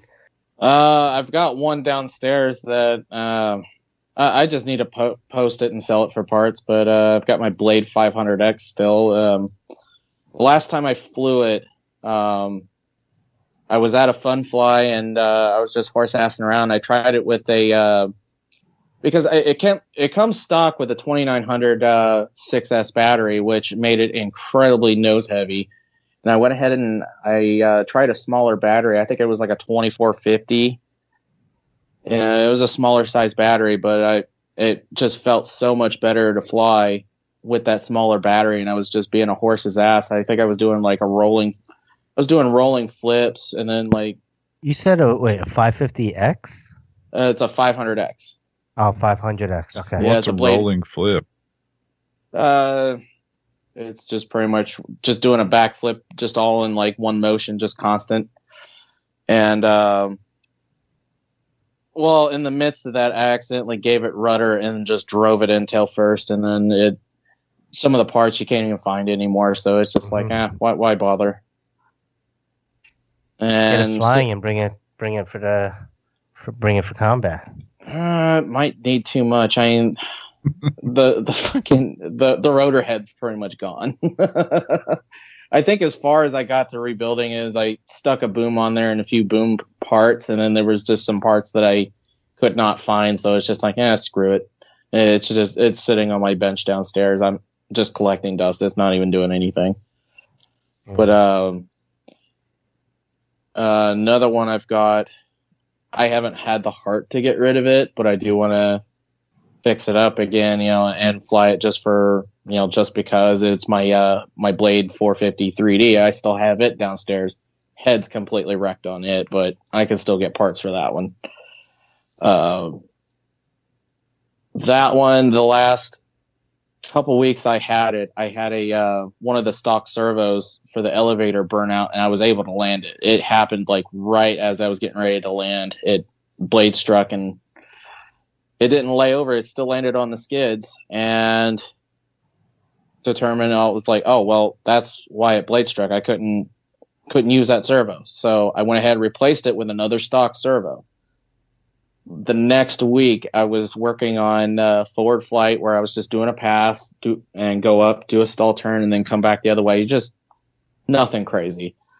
And on one of the passes, I see it pretty much do a barrel. It does like a half turn to where it's inverted, then right into the dirt. And same servo locked up. So I was like, no. Soon after that, I got the Goblin 630, and I have a more of a feel for the bigger helis, so it's it could be a shelf ornament for all I care. I mean, it was one of the helis that I've probably flew the most out of everything I've got. Dude, I was thinking about the one plane that I flew a lot when I first put it together was that big purple ugly stick that I built. Oh yeah, the foam one, yeah. Remember that, Steve? It was a Dollar Tree version of the ugly stick, like 60-inch wingspan. Yeah, it was pretty good size. Mm-hmm. Flew that a lot. It was a good flying plane. Crashed it once. Yeah. In the wind, didn't light on fire too. And then when we started flying up the club we're at now, Polda, or I'm at there. The first week I think we were there, I caused a fire with it, and I think you got the crash of the month too, I got the right? Crash of the month trophy. Yeah. Yep. Yeah. And I think I rebuilt that and forgot to add something to the wings, and I had to rip them back apart to add it. And then I was like, you know what? This thing's just too big, too bulky. The Dollar Tree foam doesn't really hold up. Doesn't last well, yeah. Long term, yeah. So that was another model where I was just like, I'm done. Enough is enough with it. Yeah. I'm thinking another plane that I flew a lot is the Carbon Z Cub. It's one of the. Oh yeah. It was the second real plane I owned. I started on the little what was that? The little Yalla plane, the Horizon Hobby Zone Champ. The Champ, yeah. Started on the Champ, And then I think I got like the little cub thing they had, whatever that was, S Cub or something. Uh-huh. But after I kind of already knew how to fly, I ended up getting an apprentice. And this was right when the Carbon Z Cub was coming out. Yeah. And the hobby town up in Johnson City had just got one in when I was getting that apprentice. It's like, well, shit, I want that thing. Because I'd kind of already been looking at it when it was about to come out, looking at it online and stuff. It's like, I need something with big tires that can take off and land on rough ground. This thing's awesome. So I bought it, and I flew the crap out of it. I mean, I flew it a bunch, but I crashed it a bunch too. Crashed in a tree, multiple, hit the fence with it, did this and that, and I would fix it back up and keep flying it. And eventually I was just like, this thing's, kind of beat up and stuff. I ended up giving it to a club member that liked to fix up crashes and, fix up old stuff. Mm-hmm. And he fixed it up and flew it quite a bit. And I ended up buying another one.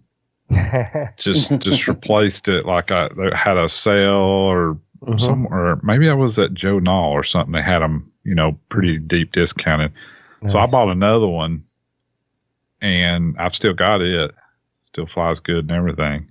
I really enjoyed that plane, but kind of like, after so many crashes and it just kind of looked rough and stuff, I finally just said, let's get rid of it. And I didn't, to me, it wasn't worth selling. So I just give it to the guy, give him like an old motor I had and a few things. Because I had put an upgraded motor. I kept it, put it in the new one. Nice. Yep. Awesome. Getting all nostalgic over here. Yeah, I'm trying to think. Is there any other models that I might have done the same? I don't know. All right. Do you guys have any other ones? Shall we move it on? Oh, we can move it on. Let's move on. Okay. Do we have a planker segment or not? The planker is MIA. Oh my god. We let him take over 2 episodes, and this is the things he gives us. Mm-hmm. Well, he's pooped. He's exhausted. Put together those 2 episodes. Yeah. Now that he knows what goes into putting out an episode every week, he'll probably stop bugging us about being a full-time member of the show. All right. Let's move it on to news and announcements. All right. News. I think we'd never done this before. And? News and? Announcements. All right. Oh, there we go. I'm just saying it all from what now do we on. got here? Yeah. Well, as we all know, the new Goblin Raw is coming out soon, and they're shipping with yellow is the standard color for the first kits. But soon after that, there's going to be a multitude of colors. It's like Skittles. Wait a minute. What color are they shipping with? Yellow? Yellow. Yeller. Okay. Yeller.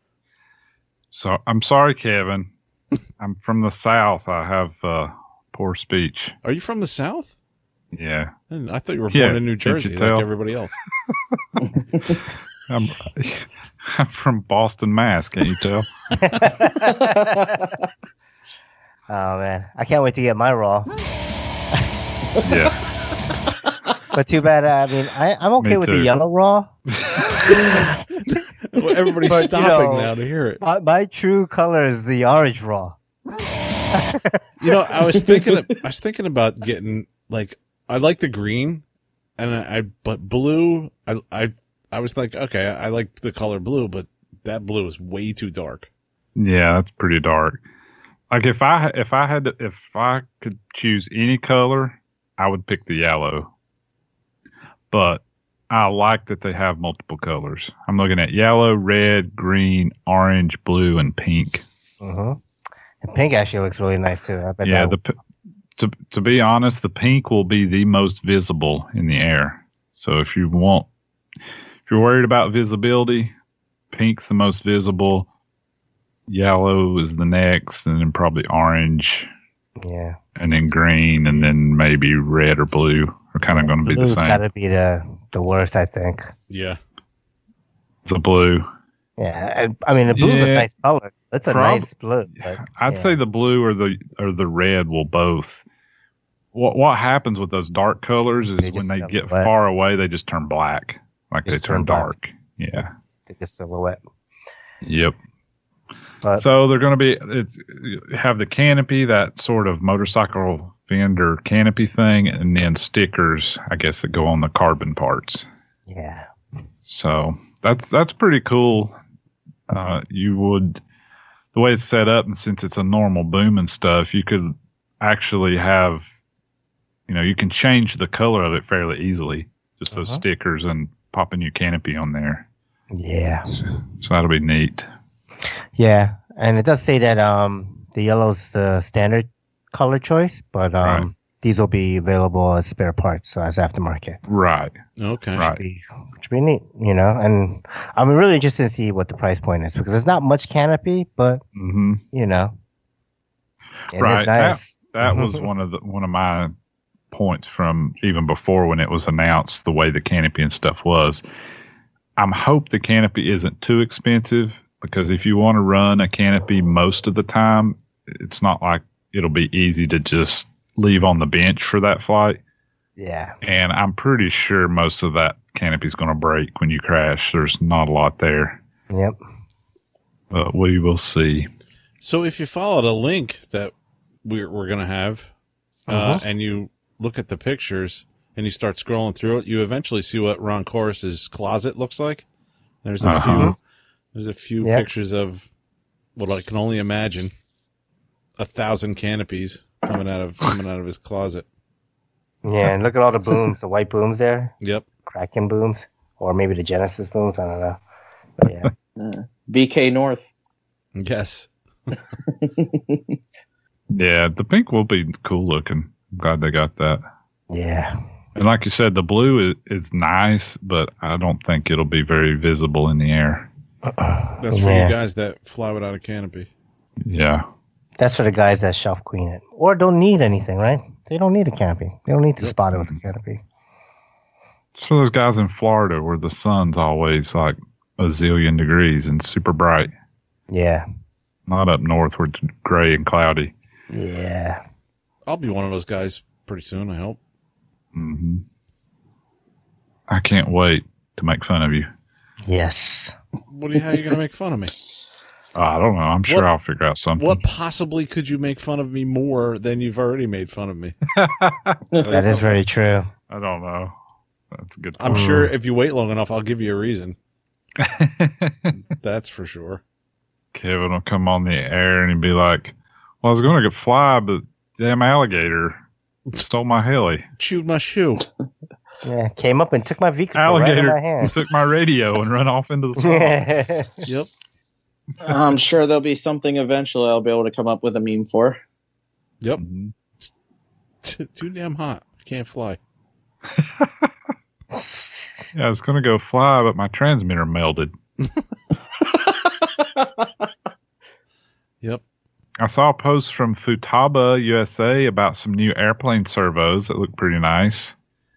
The what are they? The SA500 servo. Check these out. These are more geared toward airplanes. They're like a 0.11 second for 60 degrees at 7.4 volts, 233.4 ounce inches at 7.4. Wow. And they sell for $140. Nice. Coreless digital airplane servo. Yeah. And they're Futaba, so they'll be good. Uh-huh. Oh, and Andy, last week you asked me what tail servo the wife got me for Christmas. I looked at it. It is a R2T. Oh, nice. That's a good one. Yeah. It's a good one. Nice. Cool. Now I got to get the helicopter to go around it. You know what you should get? A A goblin. goblin. Oh, man. Then we can all have one. Yeah. Okay. So we talked about this Maxtronics Max Electronics flybarless unit. We talked about this a few months ago. I think we brought it up because they had a transmitter or something that's going to integrate and stuff. Yeah, we saw it in a picture early on. Yeah. But I've been seeing, I saw a post or video or something from Luca from Oxy-Heli Links. Yep. I think he's going to be distributing these or something, somehow partnered up. I'm not exactly sure all the details. So I thought I would mention this again. The Max Electronics Max Pro flybarless system with rescue function. It's a pretty neat looking little unit they're developing, coming out with. I saw it's going to have a GPS module you can attach to have sort of an autopilot feature for training and stuff. So that's kind of neat. I assume it'll be similar to like the Spirit or the old Skookum setup. We can do like heading, like what do they call that? Not heading hold, but where you can lock it in place and stuff. Yeah, like GPS hold. Like GPS hold. Almost like a drone or one of. Mm-hmm. That's kind of what I'm thinking, just from the couple little videos I've looked at and stuff. I think the unit is it available now? I think it is, or so. very soon. It's like they're selling for $188. It has rescue, all your normal stuff. I know, some of the people we know have been testing and kind of working on this thing. So yeah, I think it's cool. I mean, the more the better. It does say release late February for the flybarless. Oh, okay. Unit. Okay. Okay. That sounds right. I wasn't sure if it was out yet or not. So keep your eyes on it.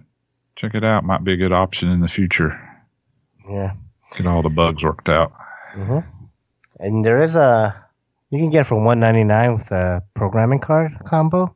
Oh, yeah. Pretty good deal. It's nice. When the card itself is like $30 or $40. Yeah. So you get for $10 more. And cool. I think one of the cool things about this Max Electronics is that they're going to be releasing a radio soon that does full integration with it, right? So that's that's the key, one of the key features. Yeah, I don't know. I really haven't seen anything about any data about like what's going to be available telemetry, like if it'll talk to anything else, or if they have any plans for integration with Jetty or Spectrum or anything in the future. I'm not sure. It will do Futaba S-Bus or your Spectrum satellites or your normal PWM type thing. So, does S-Bus, that gets a lot of different things. Yeah. Receivers you can connect to it. Not seeing anywhere where it says anything about telemetry right now yet. Right. And I'm sure they got to get it working first. well and out there, and then all that stuff can come later and via firmware updates and stuff. And it does seem to support 760 pulse cyclic servos. Okay. Where did you see that? Extensive functionality, ability to configure 760 US swatch plate type servos. It's on their website on the last thing. Oh, because under the thing here it says cyclic servos support analog and digital 1520. Yeah. I think it's an update that they probably did, which they never update the web page. Okay, cool. Yeah. I like that. I hope more companies do that, Yeah, they should. I mean, I think everybody will be using those eventually. I think so too. I think I think more companies are going to start bringing out 760 pulse servos too. Obviously we know Futaba does, but I'm sure other brands will jump on that soon. Yeah, I think MKS are supposed to be working on some. Yeah, I think so too. So yeah. Cool. Awesome. Well, check it out. Yeah. Maxtronics.com if you want their website, or I think there's some stuff is there anything on Links or Oxy-Heli website? There's some videos and stuff on like the Links and Oxy Facebook pages Yeah, I don't think on their website yet. Maybe not. Oh, actually, it is on their website. I see it on there. It's in stock. Okay. Yeah. Well, nice. Cool. Awesome. You guys seen any more news and or announcements? No. All right. Okay, so what's next for you in the hobby? What's next for you, Ian? Other than finishing up some wrenching on the 470 and more tinkering with the shuttle, going flying with K-Dub tomorrow. K-Dub. Nice. Yeah. Work? He's got the day off, so I figure I'd probably take part of the day off and go fly. I mean, I haven't done much for flying here lately, so it's like I'll go ahead and put a few flights in. I did test out the anti-gravity with the 700, so I'm gonna on top of remaining the 470, I'm gonna try it with the 470 and the Gaui NX4 and see how that works. I know with the 700, it just feels weird. I mean, yeah, I'm obviously not giving it a whole lot of downward cyclic. I mean, that's gonna take a little bit to get used to, but it worked good on the 700. I'd like to see how it does with like the smaller models. So yeah, what it was meant for. yeah. It almost feels like cheating. Yeah. I only cranked it out to like 25, and that was, still very noticeable. I mean, even for the 700. So, and then on top of that, be doing some more simming. Pretty much just brushing up on stuff I should already know that I should improve on. On top of getting Kylie on the simulator, she needs to at least do that quite a bit, kind of get up to par until I can get some more batteries and then be able to go across the street over to the gymnasium. Yeah, that's about it for me. Cool. Yeah, not a whole lot. That's a whole lot. So what am I going to be doing, you ask? Oh, yeah. Nobody asked you. Nobody asked me? Oh. I was about to say, I thought I heard somebody ask me. What are you going to do, Kevin? I'm going to be on the sim Friday night. And I'll hopefully get a chance to get out and do some flying this weekend. Nice. If not, I'll have my little programmable boards and I'll be messing around with that. Sweet. Yep. That's it for now, man. What about you, Andy? Well, I can tell you what I'm not going to do. Oh, geez. I'm not going to build that willy-nilly's kit. Now you sound like every electrician I run into first thing in the morning. Here's what I'm not doing today. Not my job. Yeah.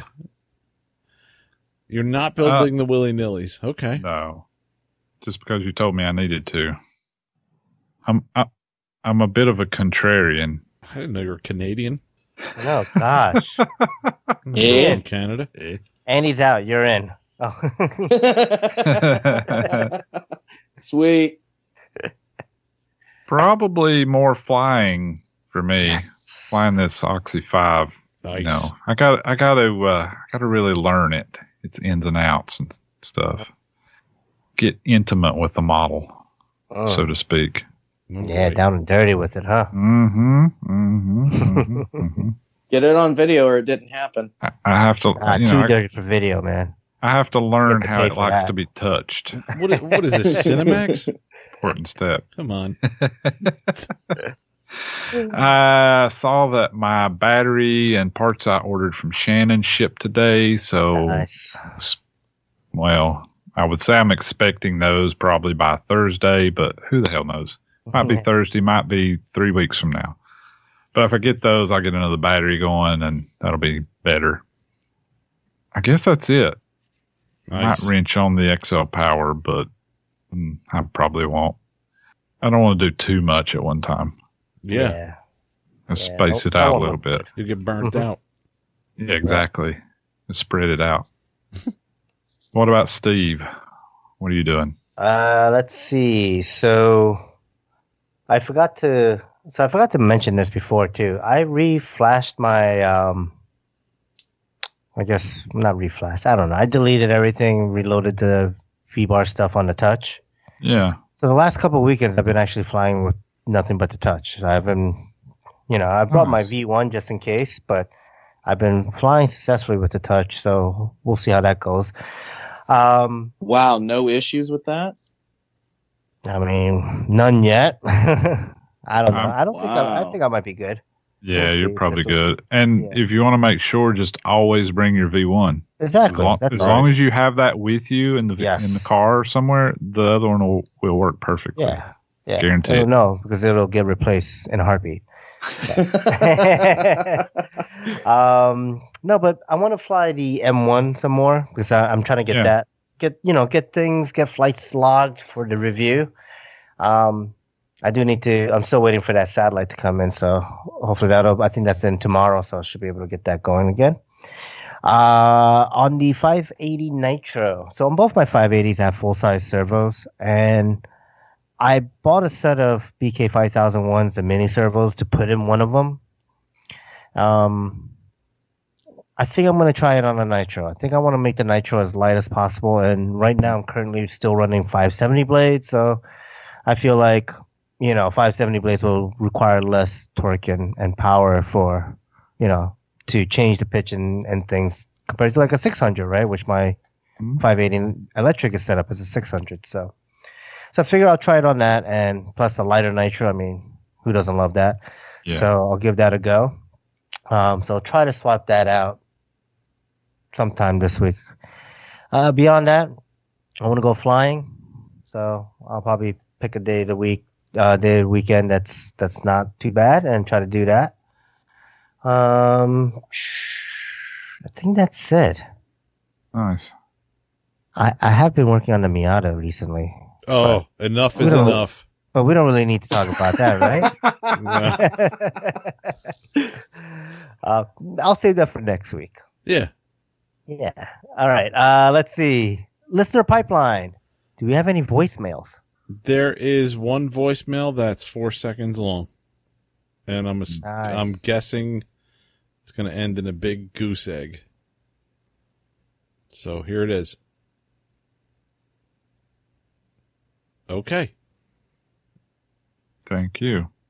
Oh, wait a minute. We just got one in tonight. Oh, yeah? Nice. Yep. Hey, Freefall guys.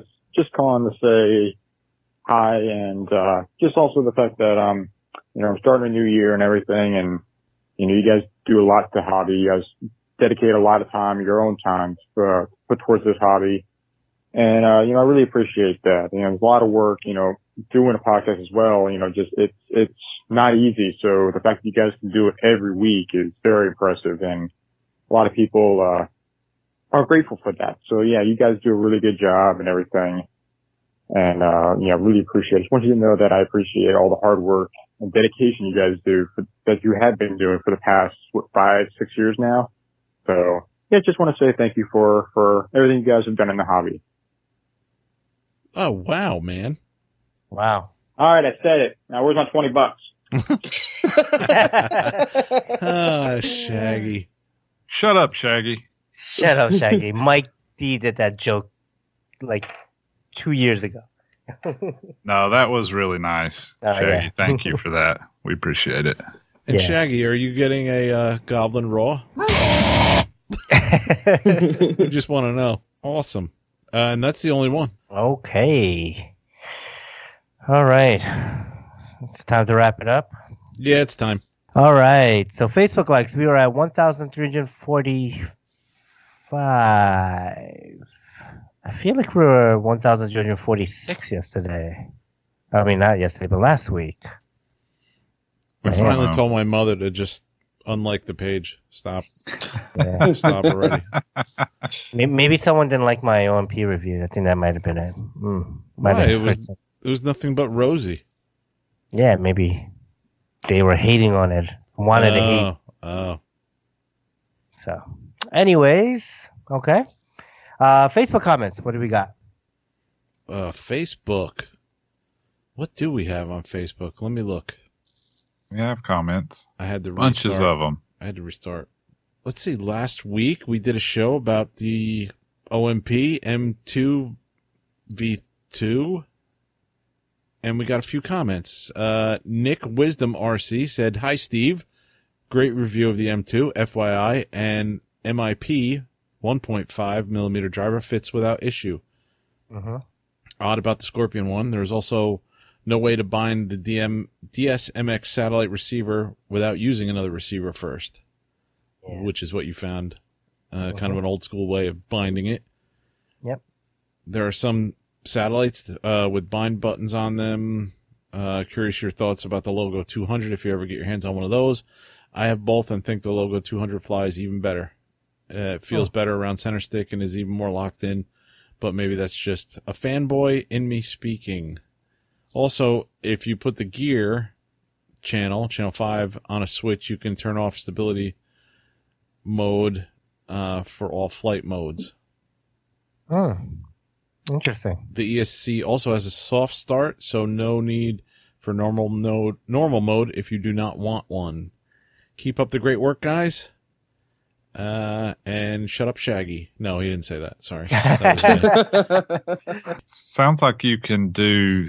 You could have 3 like normal flight modes, right? Or 3 idle ups, I should say, not a normal.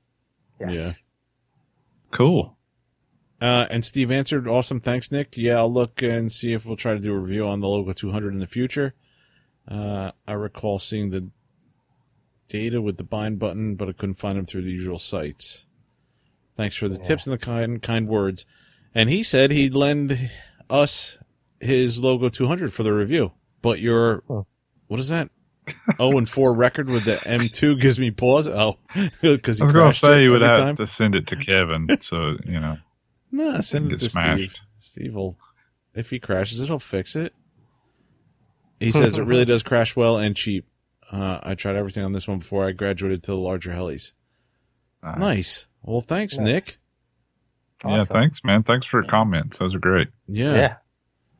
And Kyle Gaines said, no love for the OMP M1. That's what I want to hear about. They both look like nice helis, though. And you said it's coming soon. I don't think you said you had horses. Yeah, I don't think you said you had no love for it. You said you were working on it. Yeah. On a review. That was next. Yep. And Mr. Joel posted, how do you like your goblin? Which I don't understand this, by the way. It makes no sense. It's medium. Sorry, Ian, but I had no idea what no idea what you meant by this. I know what you're going for, but it makes no sense. It was not explained well. It's not clear. What I was going for is like the little like the meat chart memes that you always see, like when how do you like your meat, like raw, medium rare. But the problem is that you just have 1, 2, 3, and 4, so that doesn't really describe temperature. So if you look at it, I think he's got it. He's got Fireball would be the hottest, Black Thunder would be like blackened, Kraken would be like medium, I guess, and Raw would be raw. I guess so. That was the closest I can get. It was unclear, and by the comments, I can tell that almost everybody didn't get it. Shaggy got it. Out of all people, Shaggy got it. Yeah, that is pretty weird. If Shaggy's the only one that gets your joke is not good. Wait, 4 Fireball? What do you mean he got it? Oh, he said later on, oh shit, now I get it. But did he really? Does he really? Of course not. Oh yeah, he got it. He doesn't get anything. Yep. That's what surprised me. That's what I'm saying. That's how bad it is. He got it. No one else did. Oh, boy. Oh. It's a whole I'm just piling on to give you shit, Ian. and stop picking on Shaggy. Yeah. Oh, not Bill somebody's got to. So the next meme is about Shaggy. This is Shank Redemption. Picture of Shaggy and Morgan Freeman. Mm-hmm. Yep, it's that picture of Shaggy with his pilot headset on, looking very serious. And probably a knife he just crafted. Yeah, a big ass knife. I guess he made out of heli parts. I dare someone to tell me to shut up again. Oh shit! We're all gonna get shanked. And Morgan Freeman saying, "No wonder aliens don't talk to us." Shaggy Shank Redemption. No, that was a good one, Ian. That's a good one. Morgan Freeman's face really really made that meme pop. Yes. Yep. And Mike D should do a production of the Shagshank Redemption. Shaggy Shank. Shaggy Shank. If We you can finally say. found something Kevin can't say. Yeah. Good Lord. Just like Orbital. Orbital. Yeah. Orbital. Yep. Orbital. And I think that's it. Yep, that's it. Well, I didn't check for visitor posts. No. Yes. Let's look for visitors posts. I forgot how to do that now.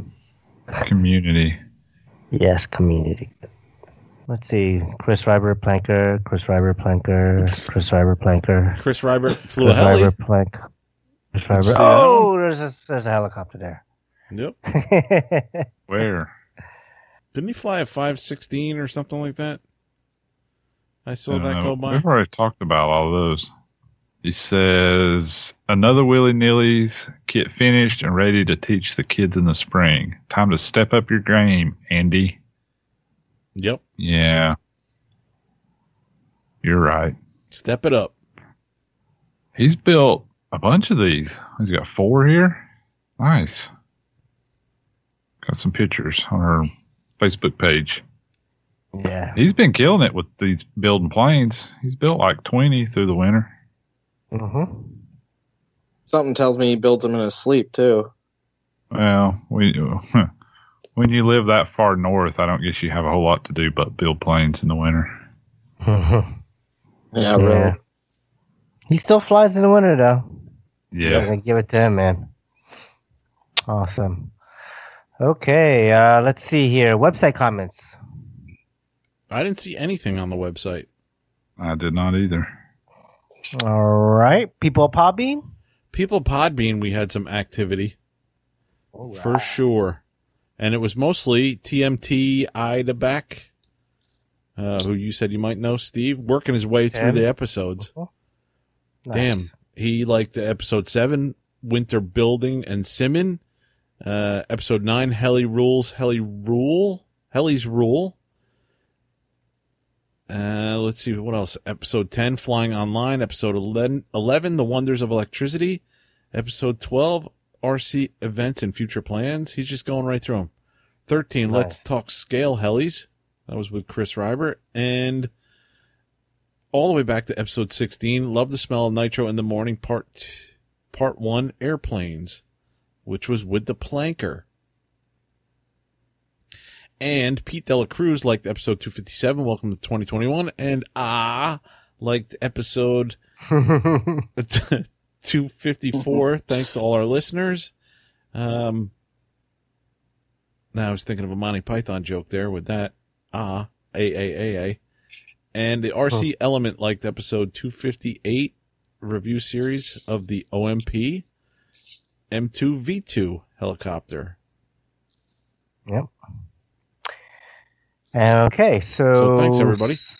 Yeah, thanks, everyone. 6 days ago, TM Titleback says, I really like the range of topics, even if I'm not specifically into the subject matter. I like everything RC, so this appeals to me on a lot of levels. Thanks, guys. Nice. 5 days ago, Tim also wrote, I like the flight line etiquette section in this episode. It's never a bad thing to reiterate this stuff. I had to go out of my way to find information like this when I first started flying, so I'm sure people are curious about it.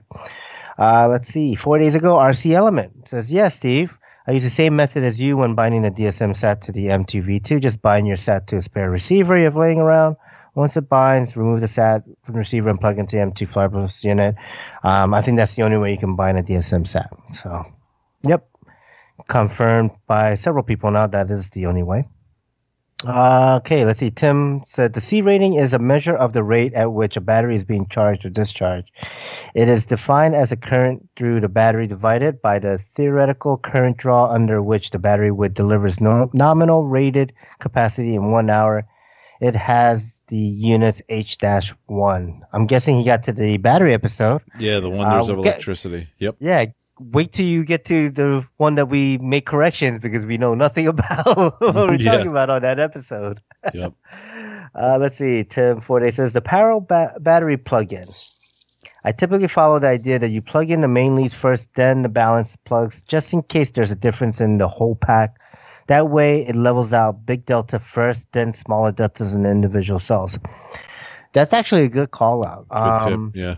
Yeah, if you're power charging and you're charging batteries that are very similar in voltage, let the main leads handle the normalizing the voltage around both packs, and then you use a balance to get that little bit for each cell differences, right? So yeah, that's a great tip. Awesome. And then Tim 14 hours ago says this episode is hilarious. The bit about control line planes and Kevin's dad yelling at him from the porch was really similar to what it was like for him growing up. He says, I was laughing so hard I had to pause it for a minute. You guys captured the best part about RC chats. Keep up the great work or good work. Awesome. Thanks, Tim. That was the old one about smelling nitro in the morning. Yeah. That was my dad yelling about the that free flight helicopter. The Cobra, no, it just goes straight up. That's awesome. Awesome. Thanks for all the comments, Tim. That's great. Yeah, thank you. And great to kind of bring these memories back of these older episodes too. So awesome. Yep. All right. Do we have iTunes reviews? There is nothing new on iTunes. I checked and there was nothing new on iTunes. Like Andy just said. Oh, sorry, Kevin. That's all right. I just assume you forgot to check. You know when you assume what they say. Yeah, I'm usually right. Yeah, You're right. usually right. Yeah. All right. Oh, guys. All right, so drop us an iTunes review. We'll read the review on the next episode. Email us at free4rc@gmail.com. Like us on Facebook, facebook.com/free4rc podcast. Take that, Monty.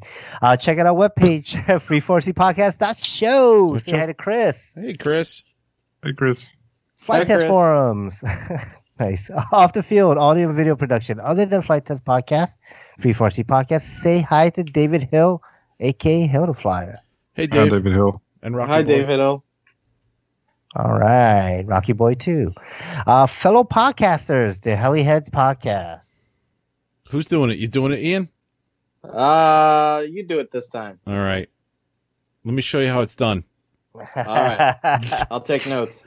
If I don't forget. That's with Dan, Kevin, Scott, and sometimes Mike Sobey. Telerotor Podcast. Telerotors with Rich, Shaggy, Robert, and sometimes Mike. BKRC Podcast. That's with Bert and Kyle, and sometimes Uncle Ron. RC Roundtable. That's with Fitz, Terry, and Lee. All right. RC After Hours. With Andre. High Voltage. With Bobby Watts. Skids Up. Skids Up is with Paul, Frank, and Javier. All right. Inverted Down Under. Ozzy, Mozzie, and Jeff. Park Flyer Podcast. That's with two Mikes and a J. Houdini RC Heli Podcast. That's with Richard and Kenny. All right. RC Plane Lab. Are you kidding me? No idea. I have no clue. RC Plane Lab. Who is that? I said it once. I don't know. There's probably a Mike and a J and a I think there's like a Jason in it. and Yeah. a Rich. Yeah. And a Mike. Couple mics. Yeah. And a J. Sorry, guys. I haven't gotten that one down yet. Okay. Don't forget to check out Bill Ann's YouTube channel. Yep. Check him out. Yeah. See if you can figure him out. Many have tried. But don't call him out because then he'll come out and you'll wish he didn't. I don't know. I don't know what I'm saying. Oh, gosh. Okay, on that note, thanks to our listeners. Free Air Skies, and we'll see you next time. See ya. Bye. Later. I love you, Bill. Bill, are you getting a raw?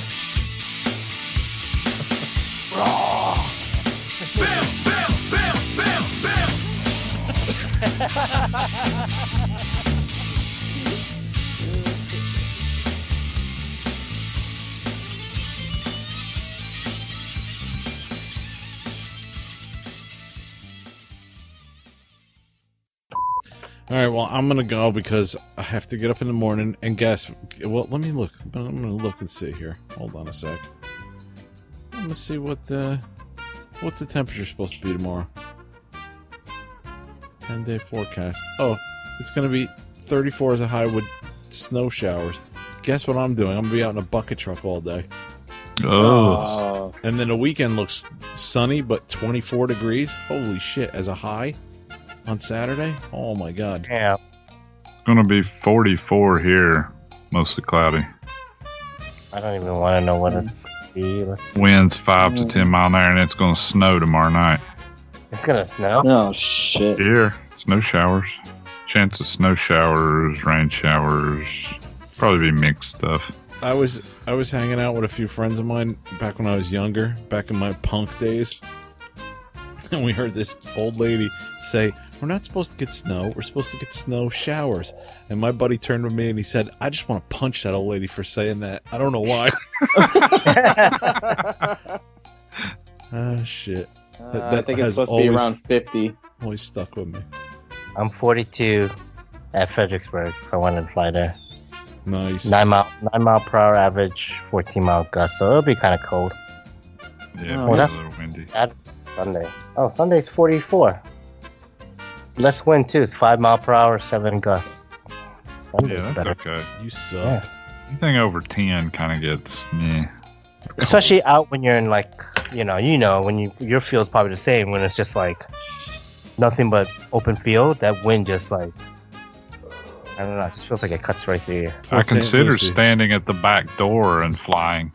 I would like I would standing definitely inside do the that. house. Yeah, right?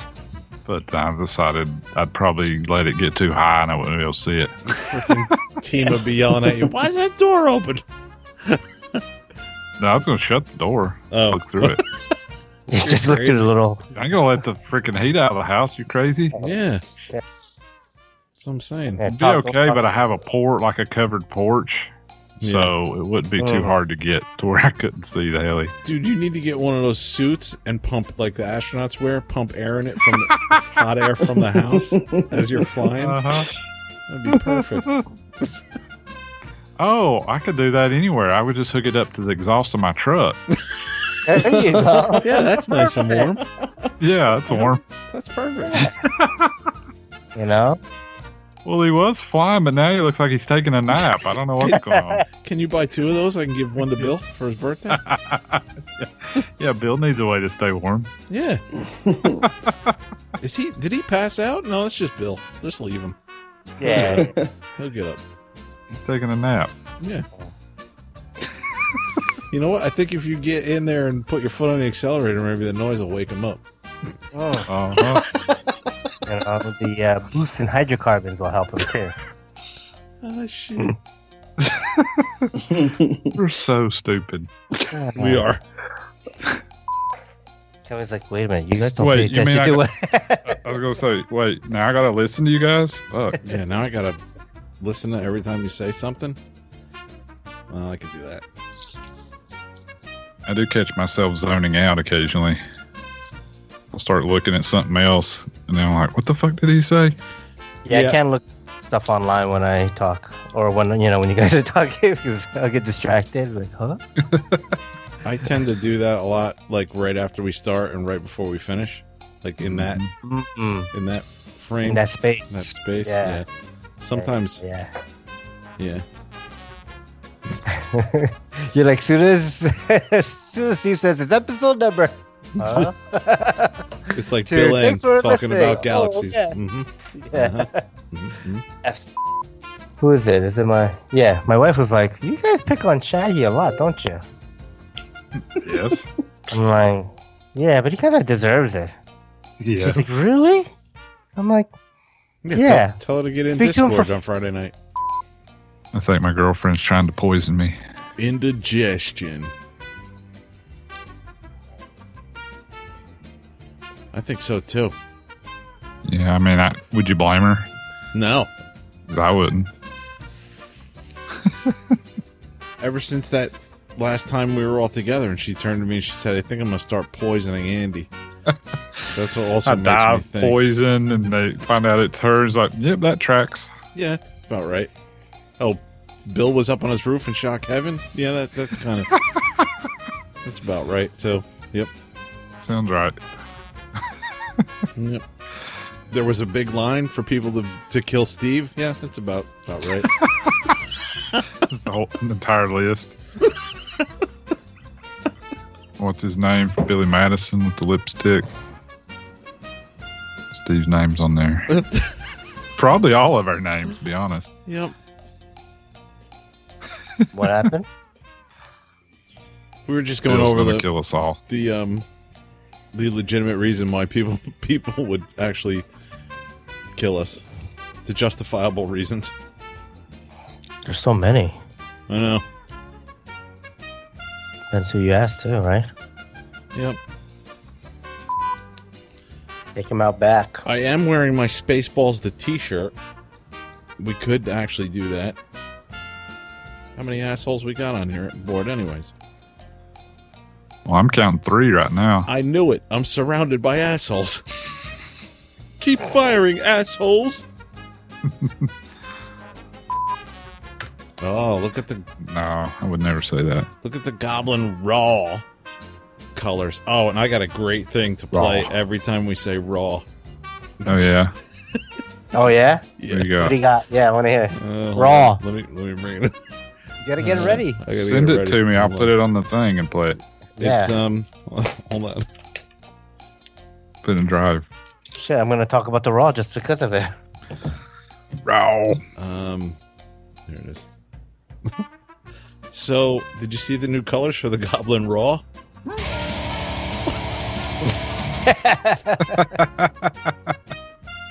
Yeah. Which color Raw are you gonna get? I don't know. Put that in the drive real quick. Yeah, so I was gonna say everybody's talking about the Goblin Raw.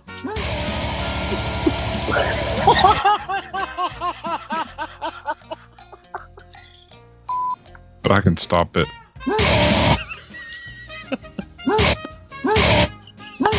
Gives you 4 beats. Oh, shit. Yeah, I can't wait till they put out the Goblin It's Not a Tumor. I can't wait to get my Raw.